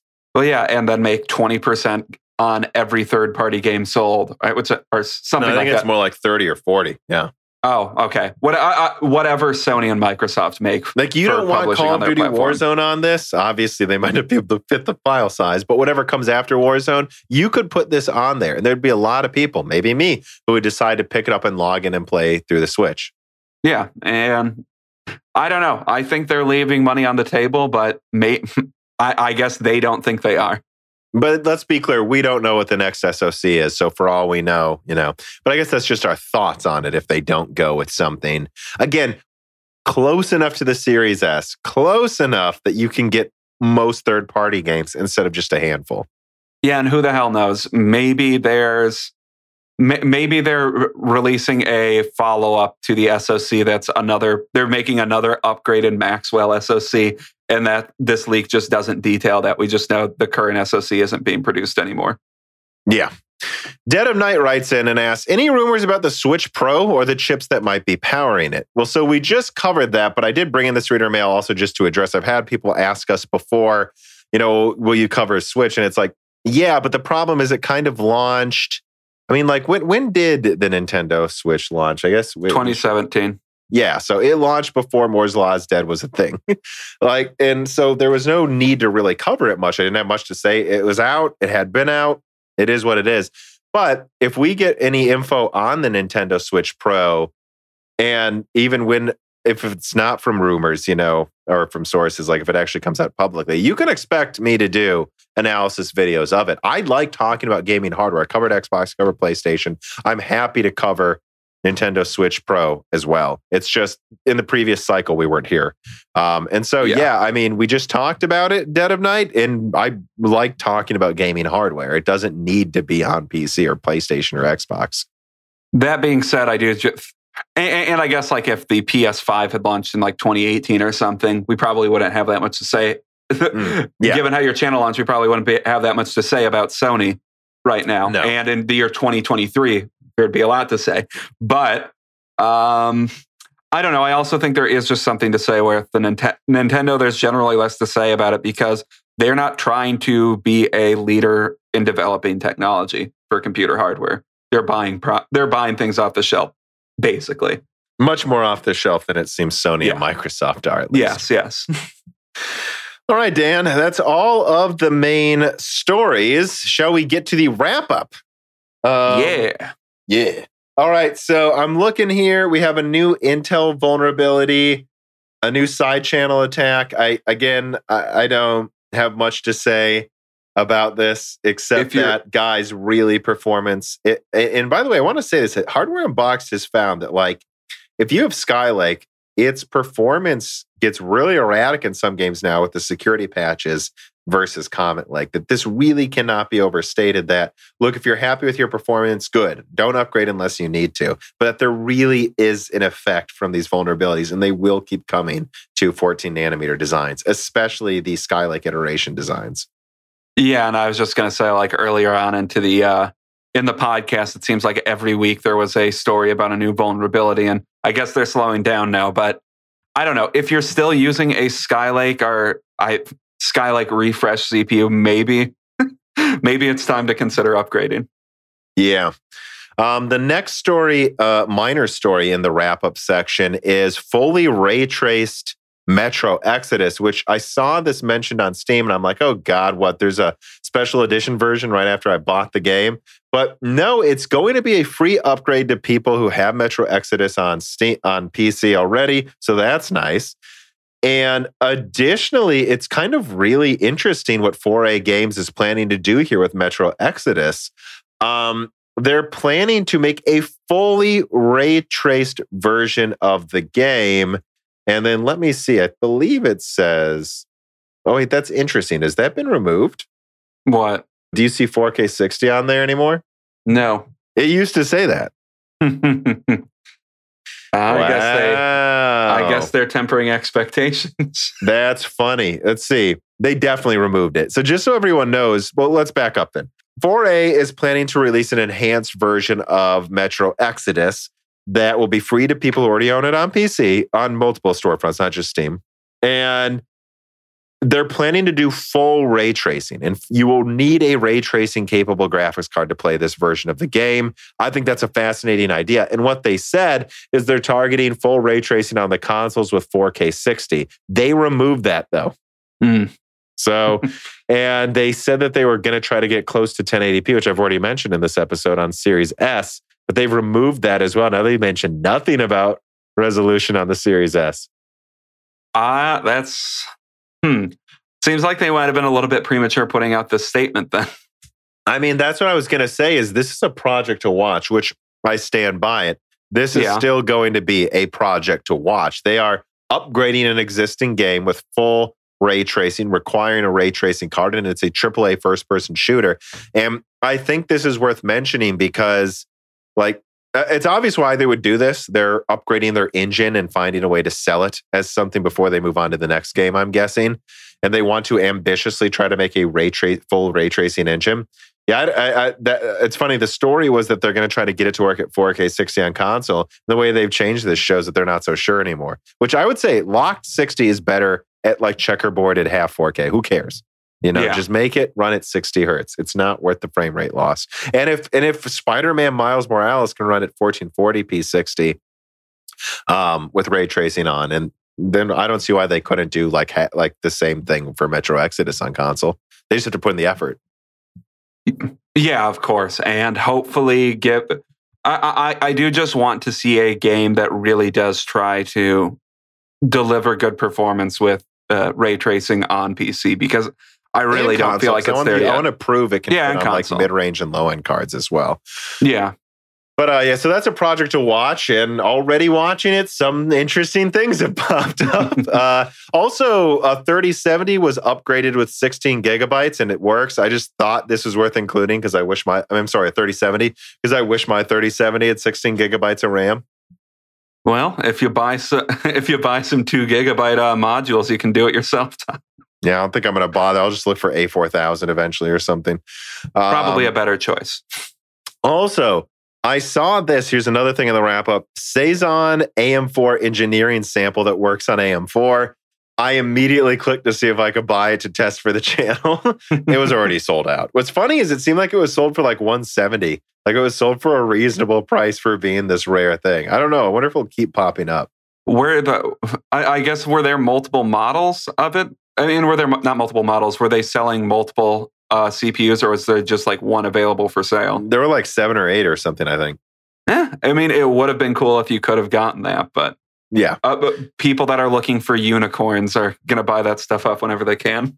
Yeah, I bet it sold out immediately. They should have charged way more money, by the way, than like $170. And AMD did seem to have USB issues on X570, which may explain some of the random camera problems we've had here, Dan, when we do live streams. I don't know, but that's coming out. So excited for that update. Hopefully that fixes that. Let's see. And also there were some rumors about AMD's DLSS, and this came from Linus Tech Tips, who reached out to AMD.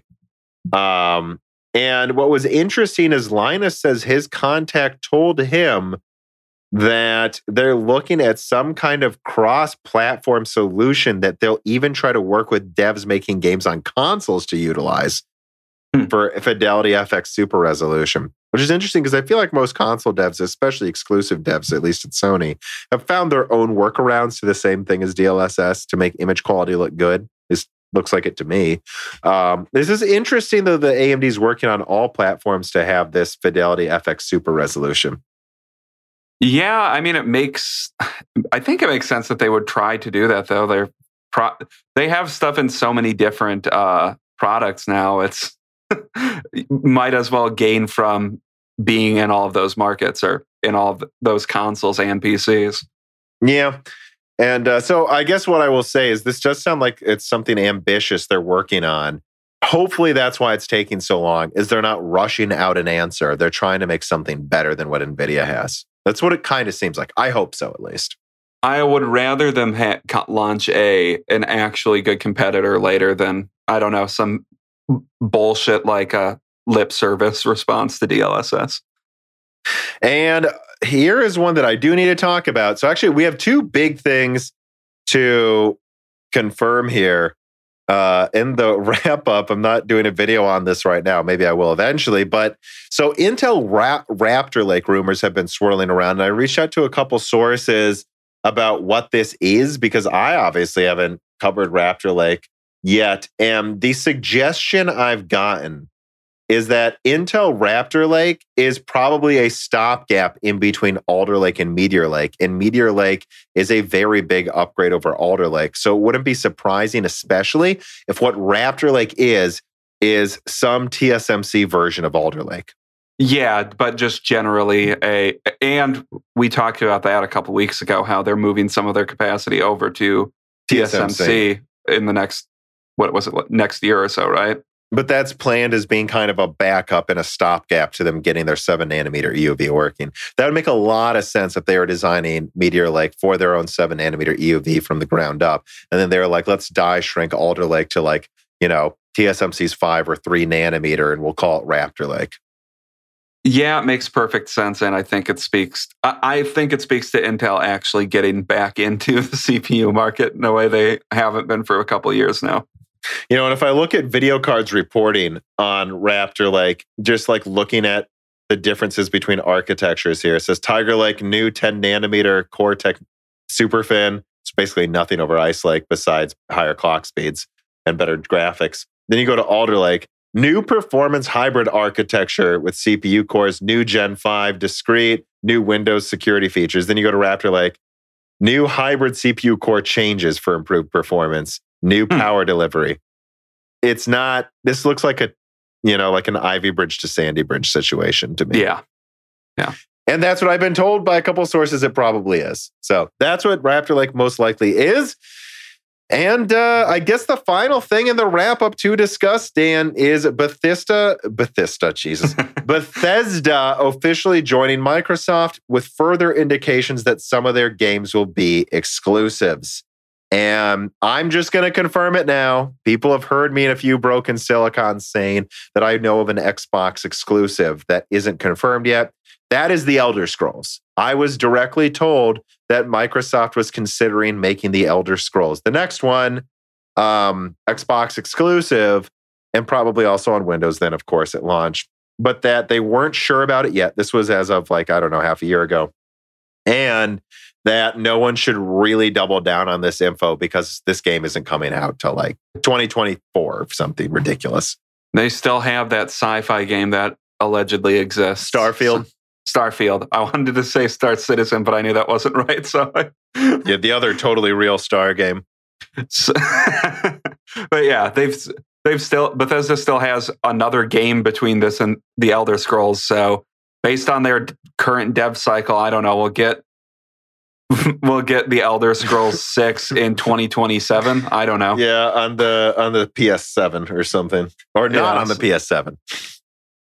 On the Xbox Series X 2026 edition. But having the Bethesda thing fully go through and Microsoft talking about some of the games being exclusive. Though again, Microsoft's wording in this statement is kind of weird. I think they clearly indicate they're still not sure which games they want to make exclusive because, and again, if you ask me, I think it'd be better to just put it on Games Pass and sell it on other consoles and just make people feel dumb for paying $70 or whatever. But we'll see what they do. The point is, I am confirming that they are considering making Elder Scrolls an Xbox PC exclusive.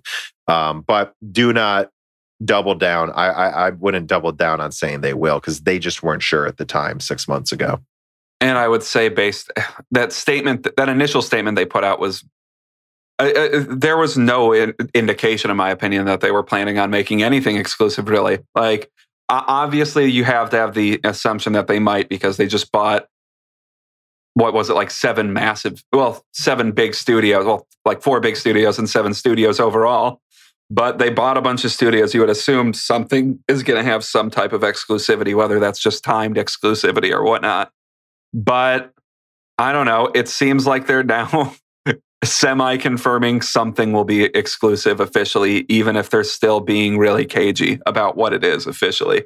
Well, you have to assume they're being cagey, though, Dan, because a lot of these have existing contracts that make them so they can't be exclusive, like Deathloop. And I mean, even you don't know what comes after Deathloop, and maybe that had some contract with Sony, and we don't even know if already Sony was working with them on Star Citizen before this happened. You assume they were.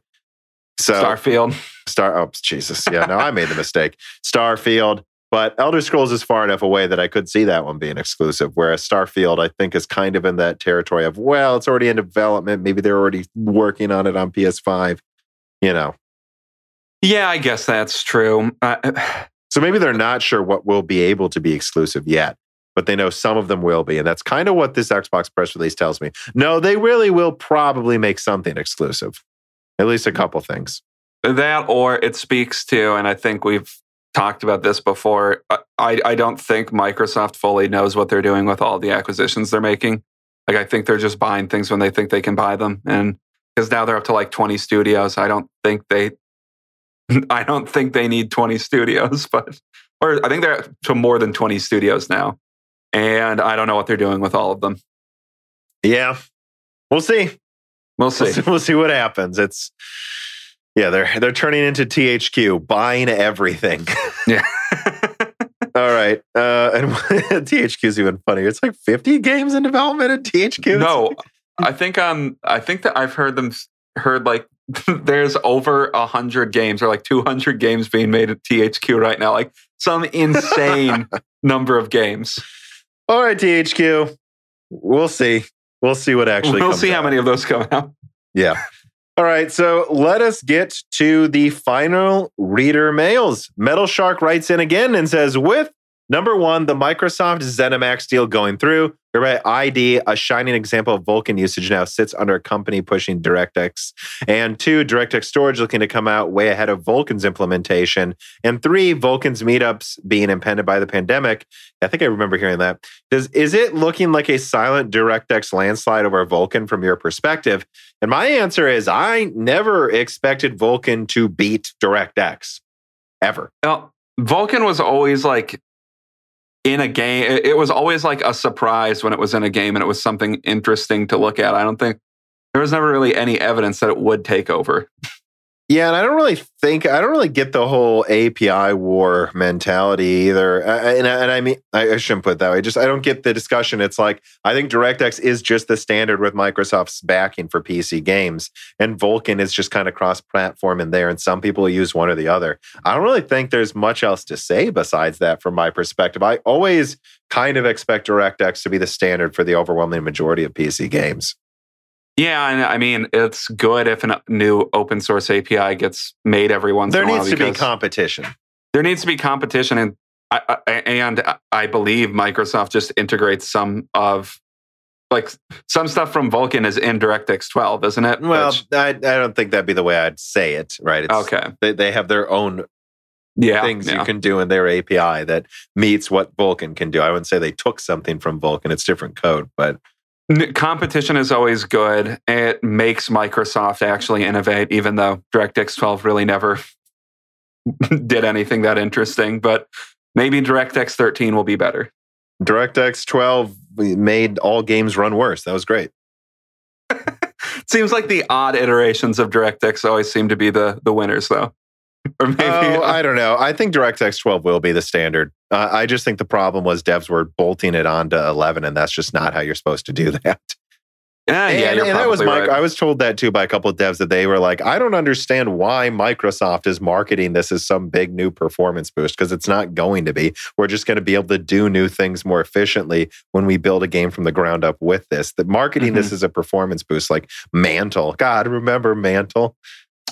Oh yeah, Mantle. Which had some bizarre performance problem thing happen every 55 minutes of gameplay in Battlefield 4, if I remember right. Some weird memory leak thing. Mm-hmm. Yeah. I mean, that's what happens when it's not the main API. Please stop. Just design with one API, guys, and make it work well. Yeah, that's probably overall better. All right. Mario writes in and says, how do you feel about the Eve Spectrum monitor now that it's $800 and still not out?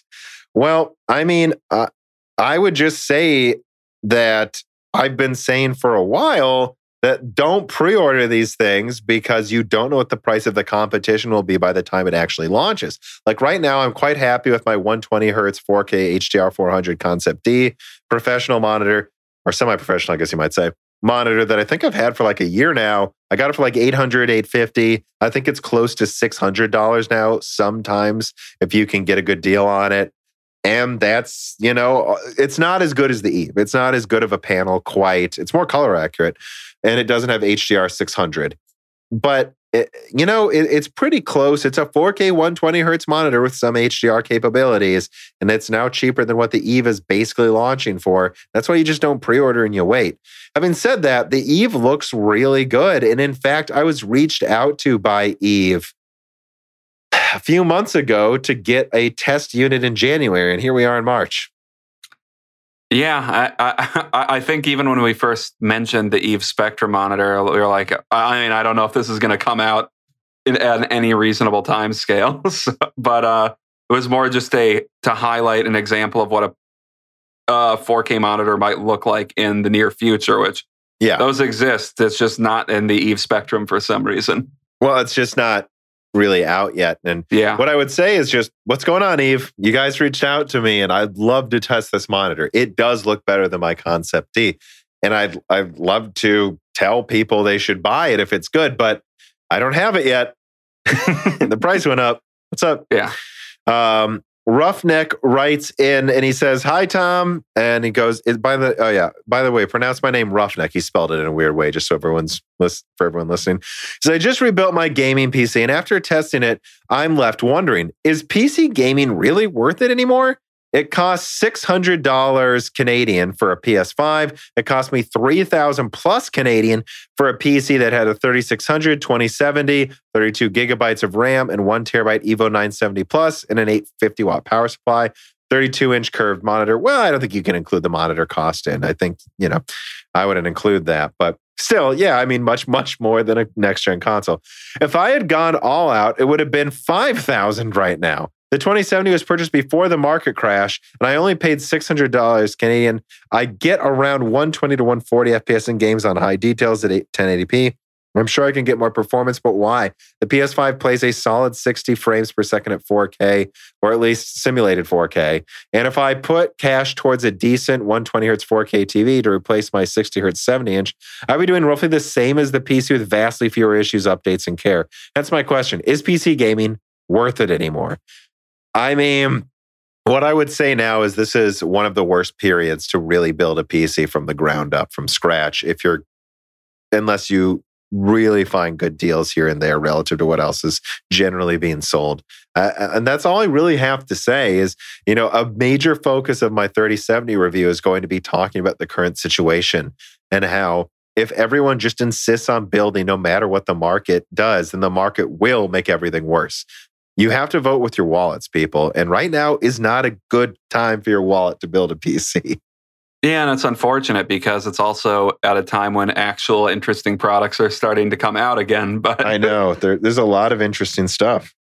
But I mean, we've said that before. It's just now I don't think it's a good time, especially to completely build a new computer. I mean, once again, the only reason I think I'm going to upgrade my computer is because I can sell my old graphics card for more than what I would be buying a new one for, because the market's really weird right now. And again, the way we talk, this doesn't benefit our channel. We'll get far more sponsors, if we just say, oh, this is what you should look at it, or this is why it's worth this. And it doesn't help us to say, no, not good right now. But, that's why we try to be mostly patron supported, because we only want to give an honest impression. And that's honestly what our impression is right now. Whether it gets us less views or angry people, or not, it is what it is. Well, the good news is I feel like most of the hardware community is relatively relatively on the same page. I mean, yeah, at least the people that talk about it online. Obviously, there are a bunch of people that are buying stuff. Yeah. I mean, I don't have really much else to say about that. Dust writes in and he asks, when do you think GPU and CPU prices will normalize, as in at least the mid-range cards being mid-range prices, etc.? Is it too late due to inflation and demand? Well, I think prices will get better by the end of the year, but I said better, not great. Don't misquote me, people. Yeah, I don't. Will they resettle around what mid-range used to be? I don't think they will. And how do you define what mid-range used to be? I mean, I think of it as the average kind of being Pascal versus Polaris and Vega. Those weren't the best prices, but there were bad prices in the mid-2000s, or I forgot when, before 2010. There were a couple of times where NVIDIA was just flogging the market, rebranding, if I remember correctly, the 8800 over and over and over, trying to get $1,000. And back then, that was like more than 1,000, So like this, we've had bad moments before, but in terms of going back to the great periods of time, like the R9 300 series, oh my God. When you could get enthusiast level component for $300. Yeah, like how much did the 390X cost? Like that was like what, $450 or something? Yeah, I think I got it for like $440. So will we go back to that? Probably not. I would love if we would. But at that point in time, mid-range was $200. I mean, the R9 380, which I had a mining rig full of them, that was a 4 gigabyte mid-range card, 256-bit. And 4 gigabytes was a lot for back then. I would say that's kind of the equivalent of 12, or maybe not 16. I'd say it's about the equivalent of 12 now. More than enough, but not crazy. That was like a $180 card back then. And then the 480, which was, I don't know, 50, 40%, 50% better than that. That became 250. And then, you move on, boom, to the 5700 XT and it's 400, doubling of performance kind of, but still, and now we're getting to where the 6700 XT is 480. I hope we'll hit MSRP on that by the end of this year. The only way that happens is if miners flood the market with like $500 3080s or something, which, hey, that's something to look for. It could happen. It could happen, but even after that, I don't really ever see us going back to the Kepler versus GCN era, or Maxwell and Kepler versus GCN era, nor the Polaris versus Pascal era. I just don't think that's going to happen. But I do think things can go better. I do think we could get to a point where the 4060 or 5060 is 300 again, maybe. But with inflation, it's hard to say. I kind of see things getting slightly better MSRP. I guess what I would say is I think things will get better, and I don't expect them to go back to where they were. I expect that there will be another generation, though, where things are at MSRPs you see now. And that is still way better than $1,000 for $1,000 for a 3070. Jesus. I mean, right now, GPUs don't even have prices. In my opinion, it's just like, yep. Sometimes you might be able to get a 3070 for $600. You might need to pay $1,100 depending on the day. None of these things really have a price right now, even if they have an MSRP. Yeah. Sammy Good writes in and he says, I recently joined the Patreon and have been joyously listening to previous episodes. You make some great points in competition in the tech space. Well, thank you, Sammy. A good company exists to make as much money as possible for as little effort as possible. I like when you said that. When these companies don't provide a fight for the top, things just get worse for the consumer. For example, AMD increased its price relative to other generations because Intel cannot compete. Also, consider difference among the price performance of the 10 series, 20 series, and 30 series from NVIDIA. We are fortunate that Intel is trying to enter the GPU market, but why can't we have even more competition? Why just 3 companies? Imagine if we had an additional 4. How much faster would things develop? How much less expensive would they be? I think you maybe don't want I shouldn't say that. I mean, who knows? It could only get better maybe. But if you have 10 competitors, the problem then becomes no one has enough money for a ton of R&D. But I do think things would be better if we had 4 or 5 total competitors in these spaces. And that's all I have to say. Things would be better. When I look at General Motors, when I worked there, they said we had 5 to 10% margins on most cars. Now, those are the high runners. There were some that you get up to 20% when you had all the extras included on top when it was new. But yeah, I mean, the reason General Motors accepts 5 to 10% margins is because they're competing with a bunch of mega corporations that can beat them. And when you get to 60% margins becoming the standard now when there's a duopoly. Yeah, and I guess, I don't know. I think the other problem would be I could imagine if there were that 8, like he's suggesting, in the market. I feel like developing games might begin to get legitimately difficult. Just because they would have to develop for so many different manufacturers. And you would also have manufacturers coming in and dying constantly because it's like GM has a bunch of competitors, but they also are all driving on concrete slabs that go across the US. I feel like developing a thing that can do that effectively is easier than having a bunch of companies all work in the same PC ecosystem. Now, as someone who worked in automotive, I might disagree with you, Dan, big time. Cars are effectively houses that can go 100 miles an hour and then have to somehow not kill you if you crash. That's not easy. I'm not saying it's easy. I'm saying making something that can drive on a road is easier to have multiple companies able to do that. I don't know if I agree with you, Dan. I think you just insulted me. Let us move on to a physical reader mail, which again, Moore's Law does have a P.O. box. So that will be moving soon, like me. So I moved to Nashville. Let me see here. Dear Tom, hello, my name is Henry Wilson. Yes, you can use my name.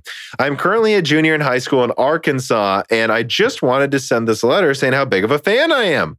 I've been listening to Broken Silicon since episode 24 or so, and the channel for about that time. I got into PC gaming when I was 13, and I worked a few under-the-table jobs to scrap together about $700 for my first PC. I went used. Got an i7-6700, a GTX 1070, and used it until the summer of 2020, about 2.5 years. This last fall, I started an IB program at my local high school, and I soon found myself not having that much time to game between houses because of a few family issues and downsizing. And anyways, I'm going to skip ahead a bit here, but it's funny. He says that he eventually went to the used market for a Razer laptop, which I want to say is, on eBay, there are refurbished Razer laptops that are sometimes really good deals. And he's making do with an Ice Lake system right now that he says plays most of his games more than well enough. And he adjusted settings in the BIOS to let it boost to 25 watts. And he's like, I'm playing this better than my desktop Skylake. But yeah, he does offer to send us a 3060 Ti for testing in the meantime, to which I told him, you don't need to do that. Yeah, he's got a lot on his plate, and he's a younger listener. Cool to hear that we're reaching people in high school. Though, it's good to hear we're touching lots of kids. Did I say that in a bad way? You might have put that in a bad way. You might have put that in a bad way. But he says, P.S. I'm looking to go into engineering, specifically electrical, mechanical, or aerospace. Is there any tips on what I should expect?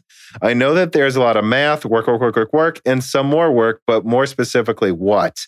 Also, are there any classes I should take in high school? I'm currently taking AP Calc AB. You want to take that.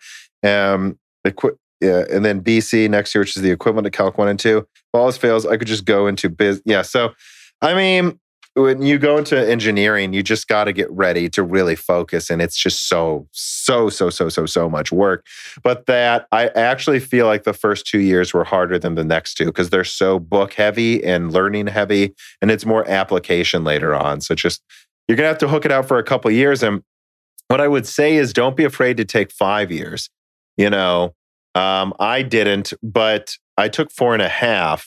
Although I did get a minor there as well. But still, a lot of people, some people took like 8 years. I think that's maybe a little too long. But don't be afraid to take 5 or 6 years if you feel overworked, because it really is a lot of work.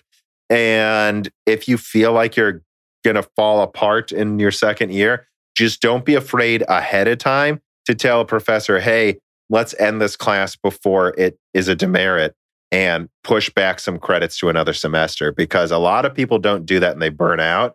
And I did that one semester and I just graduated in 4.5 years. And it was the best decision I made. And I got far better grades because of it. Yeah, and I'm not an engineer. I didn't major in engineering, but but you're judging us with our cars, Dan. Yeah, I know. But I had mostly engineering friends when I was in college, and I knew a couple of them that tried to do like 19 credits, and they just burned out. Don't do that. Yeah. Otherwise, you're doing everything correctly. You don't need to be the best at math, but you do need to be able to do it. You should be getting good grades in high school. As long as you are and you don't overload your credits, you'll be able to do it in college. It's just make sure you pace yourself, because it is a lot of work. And I think I've just really heard multiple professors say this really isn't a 4-year degree and it shouldn't be, but we market it as one because you kind of have to. Yeah. All right. Final reader mail. And this comes from Mia. Now that we're in an era where gaming is starting to become mainstream, how do you think public perception of video games as art has and will change? I'm curious both from the perspective of people who have been into gaming for a while and the general public. I've heard many gamers say that they want games to be respected as an art form, but on the other hand, the general attitude is also very resistant to criticizing games as art. You can't have one without the other. I'm talking about, for example, the vitriol towards critics pointing out the storytelling or bad trans representation in Cyberpunk 2077, usually with cries of just talk about the mechanics, which is a little like telling a movie critic to just talk about the cinematography. Important, but not the whole story. There's also historically been resistance to games that try pushing the medium as art, like Dear Esther or Kentucky Route Zero. You don't need to like those to think video games are art, but just like you don't have to like a Lynch film, you think that movies are art. But calling everyone who likes those morons or not real gamers, whatever, doesn't exactly scream, we want the medium to be respected. And she says, sorry for the longer question. I just see so much potential of video games to be really cool interactive art. I get frustrated at both gamers who hate anything that isn't the product they're used to consuming, the public at large who still see video games only as entertainment for teenage boys. I mean, I think part of this is a very good point. Like, if you look at movies, it was like, I mean, honestly, some of the movies in the 30s and 40s was just like, here's people swimming. Like, yeah. Like just synchronized swimming, like, and then eventually it just turned into a lot of combinations of action and romance movies. But eventually now we have movies that span all these different types of genres. And I think too often people are like, that's not good. People who like that's stupid. And it's just like, nah, man, some people just like different things. And the larger the umbrella gets, the more you might not want one part of it. And I do agree with that quite a bit, that there are different ways and reasons for liking games. And just because you like Twitch shooters doesn't mean someone who likes a, on rails, or I guess they call them walking simulators. It doesn't mean they're bad. It's just that's what they like. And they might think what you play is stupid and, very simplistic. But I don't know. I think there's a lot of good points here. I mean, I don't know. I think just games are going to evolve into, in some degrees, things we can't even recognize as games anymore. And then also just much bigger than we ever fathomed and more detailed. And I think there's just going to be so many different types of things. The bigger this market gets, the more specific the genres can get. And that doesn't mean someone's stupid for liking something different than you. Yeah. And a thing that's always bothered me, and I guess the whole screaming about this is a medium that deserves to be respected, when you have people like that, you have entire communities that have sent, what's her name? The person that played Abby in The Last of Us 2, death threats for playing a character that they didn't like because the story took an unexpected turn. Yeah, I guess there's a lot of childish people that like video games. I would say I hate this whole idea of gatekeeping what art means, because I think what the hell is art? Call of Duty is art. I mean, they all are. Like, a lot of work and design went into that. Every game does make, every piece of art, everything that tells a story does make some type of statement. Even if they weren't trying to make a statement, it still does. So, well, and like games that are respected by some of the most hardcore people who like to think of themselves as hardcore gamers, whatever that means. We did a whole Die Shrink about hardcore gamers as a term. Like if you look at a game like Demon's Souls, it's like, well, the decision to make the last boss or one of the last bosses able to de-level you with one of his attacks if you get hit by it. Literally just removing a level from you and doing massive damage. That's something I've never seen in a game before, of like, no, they can literally take your level if you die now. Not only are your souls on a puddle in the boss area that you have to try to get, but now you've lost level to try to fight him again. Yeah, that's art. Someone thought of that and was like, oh, that's crazy. Now, there'd be some people that say that's stupid or too punishing. You don't need to like that. You don't need to like any of that. And to be entirely honest, the entire concept of gaming as art, I found the whole conversation ridiculous. Anything made by a human is art, period. Yeah, and I don't know. And it's like, how many bad Martin Scorsese takes about what isn't art do we need to have? Like, listen, you make movies about criminals in New York, dude. And a lot of them are really good. Are very good. but, who is he to judge what else is art? Who is anyone to judge what else is art? If it's made by a human, it's technically some art is involved. Yeah. I don't know that I have much else to say about that. No, just gatekeeping is obnoxious, in my opinion. And I don't know, film and TV critics needing to gatekeep when before the 90s, especially with TV, everything was just like repeating the same plot over and over again to pass the time. Yeah, but and look at how TV and movies have evolved. We have TV shows about crazy different things. Some that are 5-minute episodes, some that are 2-hour episodes. Like me and you really liked the show Too Old to Die Young, which I love that show, but I can't just blanketly recommend that to everyone because it's like definitely for a specific type of person. Yeah, the only with a lot of patience. I would not blanket recommend. I would recommend to a lot of people one specific episode of that show. But yeah. Which we don't want to get into because we don't want to get demonetized. Because that's the thing about Too Old to Die Young. It's like, which is on Amazon for everyone wondering. You have to have a very strong stomach because it is very mature content. But then you also have to have a boatload of patience for like what are effectively mini movies, some of them with incredibly slow moving shots. But then there's crazy good action scenes as well. It's really not for everybody, but I loved it. And that's okay that you don't and I did. I liked it, but I also want to watch John Wick every now and then because that's just, let's go, baby. Let's throw some axes at heads. Yeah, and John Wick's I like that too. Yeah. All right. That's about all I have to say. We got through all the stories. I think this was a pretty fun episode. I guess a public service announcement as well that like we have a very big guest coming on. I don't, of course, confirm it until it's like recorded. And that will be in 2 weeks. Usually that would be another news episode. So the pattern of the episodes may be a little different over the next month because what we're planning to tentatively do for next week is like a half news episode and then a open discussion about some things from reader mail. The reason we want to do that, or at least I want to do that, is that if we don't do a news episode or a half news episode 2 weeks in a row, then that means when we get to the news episode after the next couple of guests, we'll have over a month of stuff to cover. So I feel like we need to chip away at it. So, but I think, I think the plurality of the views are the Tom and Dan episodes anyway. So that should be good. Look out for that. And then a big guest episode, then probably another guest episode, hopefully with NFC to discuss form factor gaming in 2021, small form factor gaming. And then, we got all types of cool guests and stuff coming up, and you get them early and ad free. And you can submit reader mail if you support us on Patreon. Don't miss it. There's a whole back catalog of things like, hits and gems and flyover states, which I need to get another one of those out soon. All that's there for you guys. There's a Discord community. There's so much content, bro.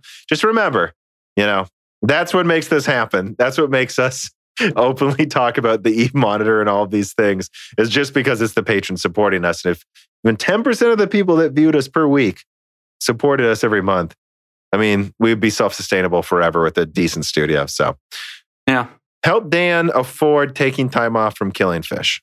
I need to do a lot of that. So, all right, enough. Thanks for listening, everybody. Have a good day, evening, morning. Goodbye. Bye. The following podcast was brought to you by the YouTube channel and website Moore's Law is Dead. Moore's Law is Dead and Broken Silicon are trademarks of their creator, Tom. That guy is me, and I am indeed the creator, editor, writer, and showrunner of Moore's Law is Dead podcasts, videos, articles, and other media. However, Moore's Law is Dead is a team, with Broken Silicon co-hosted by my brother, Dan, audio editing by Gerard Cortez, and select technical editing by Carbon Cry. You can find all of our information, including how to get a hold of us, at www.mooreslawsdead.com. And if you are a fan and would like to send mail or other hardware, please mail parcels to Moore's Law is Dead, P.O. Box 10468, Peoria, Illinois 61612. And speaking of fans, without exaggeration, the patrons are responsible for the continued distribution of the content you just listened to. And so if you have some extra money, but only if you do, please consider supporting us. For just $2 a month, you get access to the exclusive podcast Die Shrink, voting on subjects of future podcast episodes, the ability to have your questions read aloud on Broken Silicon, Die Shrink, and Loose Ends, and of course, the Moore's Law is Dead Discord full of like-minded people who would love to meet you. I am one of them. And at higher tiers, you get access to ad-free episodes of Broken Silicon, the back catalog of Flyover States podcast, thanks in the credits of videos and podcasts, and other perks as well. And if you cannot afford to support us, please just share Moore's Law is Dead videos and podcasts with friends and family on social media and Reddit. And give Broken Silicon and Flyover States a 5-star review on Apple Podcasts. All of this really does help so much more than I think anyone realizes. If you'd like to advertise on the podcast or a person of interest who would like to be a guest, please reach out to the email address mlhbdead@gmail.com. But as I said, this podcast would not be possible without its fans supporting it. And so now it is time to give a personal thanks to the greatest of the fans. The following supporters are at the 10 gigahertz or higher producer levels. Brad Medlin, Telos, GUK, Benny Berlin, Justin Yunt, Thomas Rupp, I Love You, Lynn and Jim, Ivan K, Tom Bailey, Muhammad Al-Kwari, Frederick Lau, James Krasa, Justin Parrish, Zachary Martin, Terrence Heron, Drita Full, Phil S, Courtney Elliott, The Ninth Dude, Greg Renegard, Josh Law, JBG, Travis Gooding, The Mechanical Philosopher, Lebo King Kilo, Fatboy Deeseru, Daniel Hyde, Burke Garcia, Tara Reed, Jack O'Neill, Matt Salem, Aaron Close, Juan Garcia, Sean Vollmer, My Name is Nobody, Joel Curry, Alethros, Telos, Hey There's a Kitty, Greg T. Wanchuk, Ivan214, John Jameson, Benjamin Cannon, Matthew Lane, Divider Symbol, Jan Ronald, Robert Ducks, Michael Maggie, Allie Robertson, Eric Jackson, Jonathan, Patrick Groh, Evan Dingle, Dominique Cox, Stefan, Original Ross, Hard4Room.com, Sam MacArthur, Total Silo, Sol Connor, Michael Costa, Andrew S., Blake, Aaron Keith, Kerry Baldino, Endless Loggins, Tom Sanfilippo, Justice Brennan, Viking R., Trevor Power, Stu, Elenia, Nanyan, Daniel Nishbal, Franco Frederick, Hardware Numbers, Alex Caracillo, Dark Rain 2049, Leighton Perry, Joseph Karaman, Carlos Valdez, Carnivore Bear, Luca, Zaber Zebras, Licky, Martin Porshegi, David Cowden, Ricky Tan, Spencer King, Patrick J.S., Justin Staples, Freddie Canos Jr., Christopher Foster, Kiwi Phil, Dahoo, Sarah Light, Anthony Gareffa, Matthew Griffin, Alex, Joseph Loria, Luis Correa, Deke, Cheesy Ramen, Raul Ebeneni, Tim Robbins, Shake223, Brian Riggleman, Chris Williams, Ryan Deniscu, Dave McCoy, Valco Malev, Gabe Lagner, David Morcos Gomez, Morton Svensson, Andrew Thomas Summers, Maurice Courtois, Matthew J. Link, Scott Ref Schneider, Mai Sharona, Aaron Roman, Jacob Stankowitz, Kara Ratz, Wakir Khan, Eshildar Epstein, Stephen Hart, Christopher A. Butler, Greg, Peter Moore, Chris Licata, Justin Thomas, Sam Miller, Sammy Malas, Kevin Chen, Shakir, Nick Rakin, Holden Mobley, Matthew Lazier, Arpit Sharma, Meat and Pork, Jim EMG, Mads, Beachhorn, Benjamin O'Schlee, Jijits, Sion Park, Dame P, John Wisnick, Sam Venzel, Mark Mitchell, Brucha, Michael Deaton, and Danovan Russell. And thank you to Sahara for the music.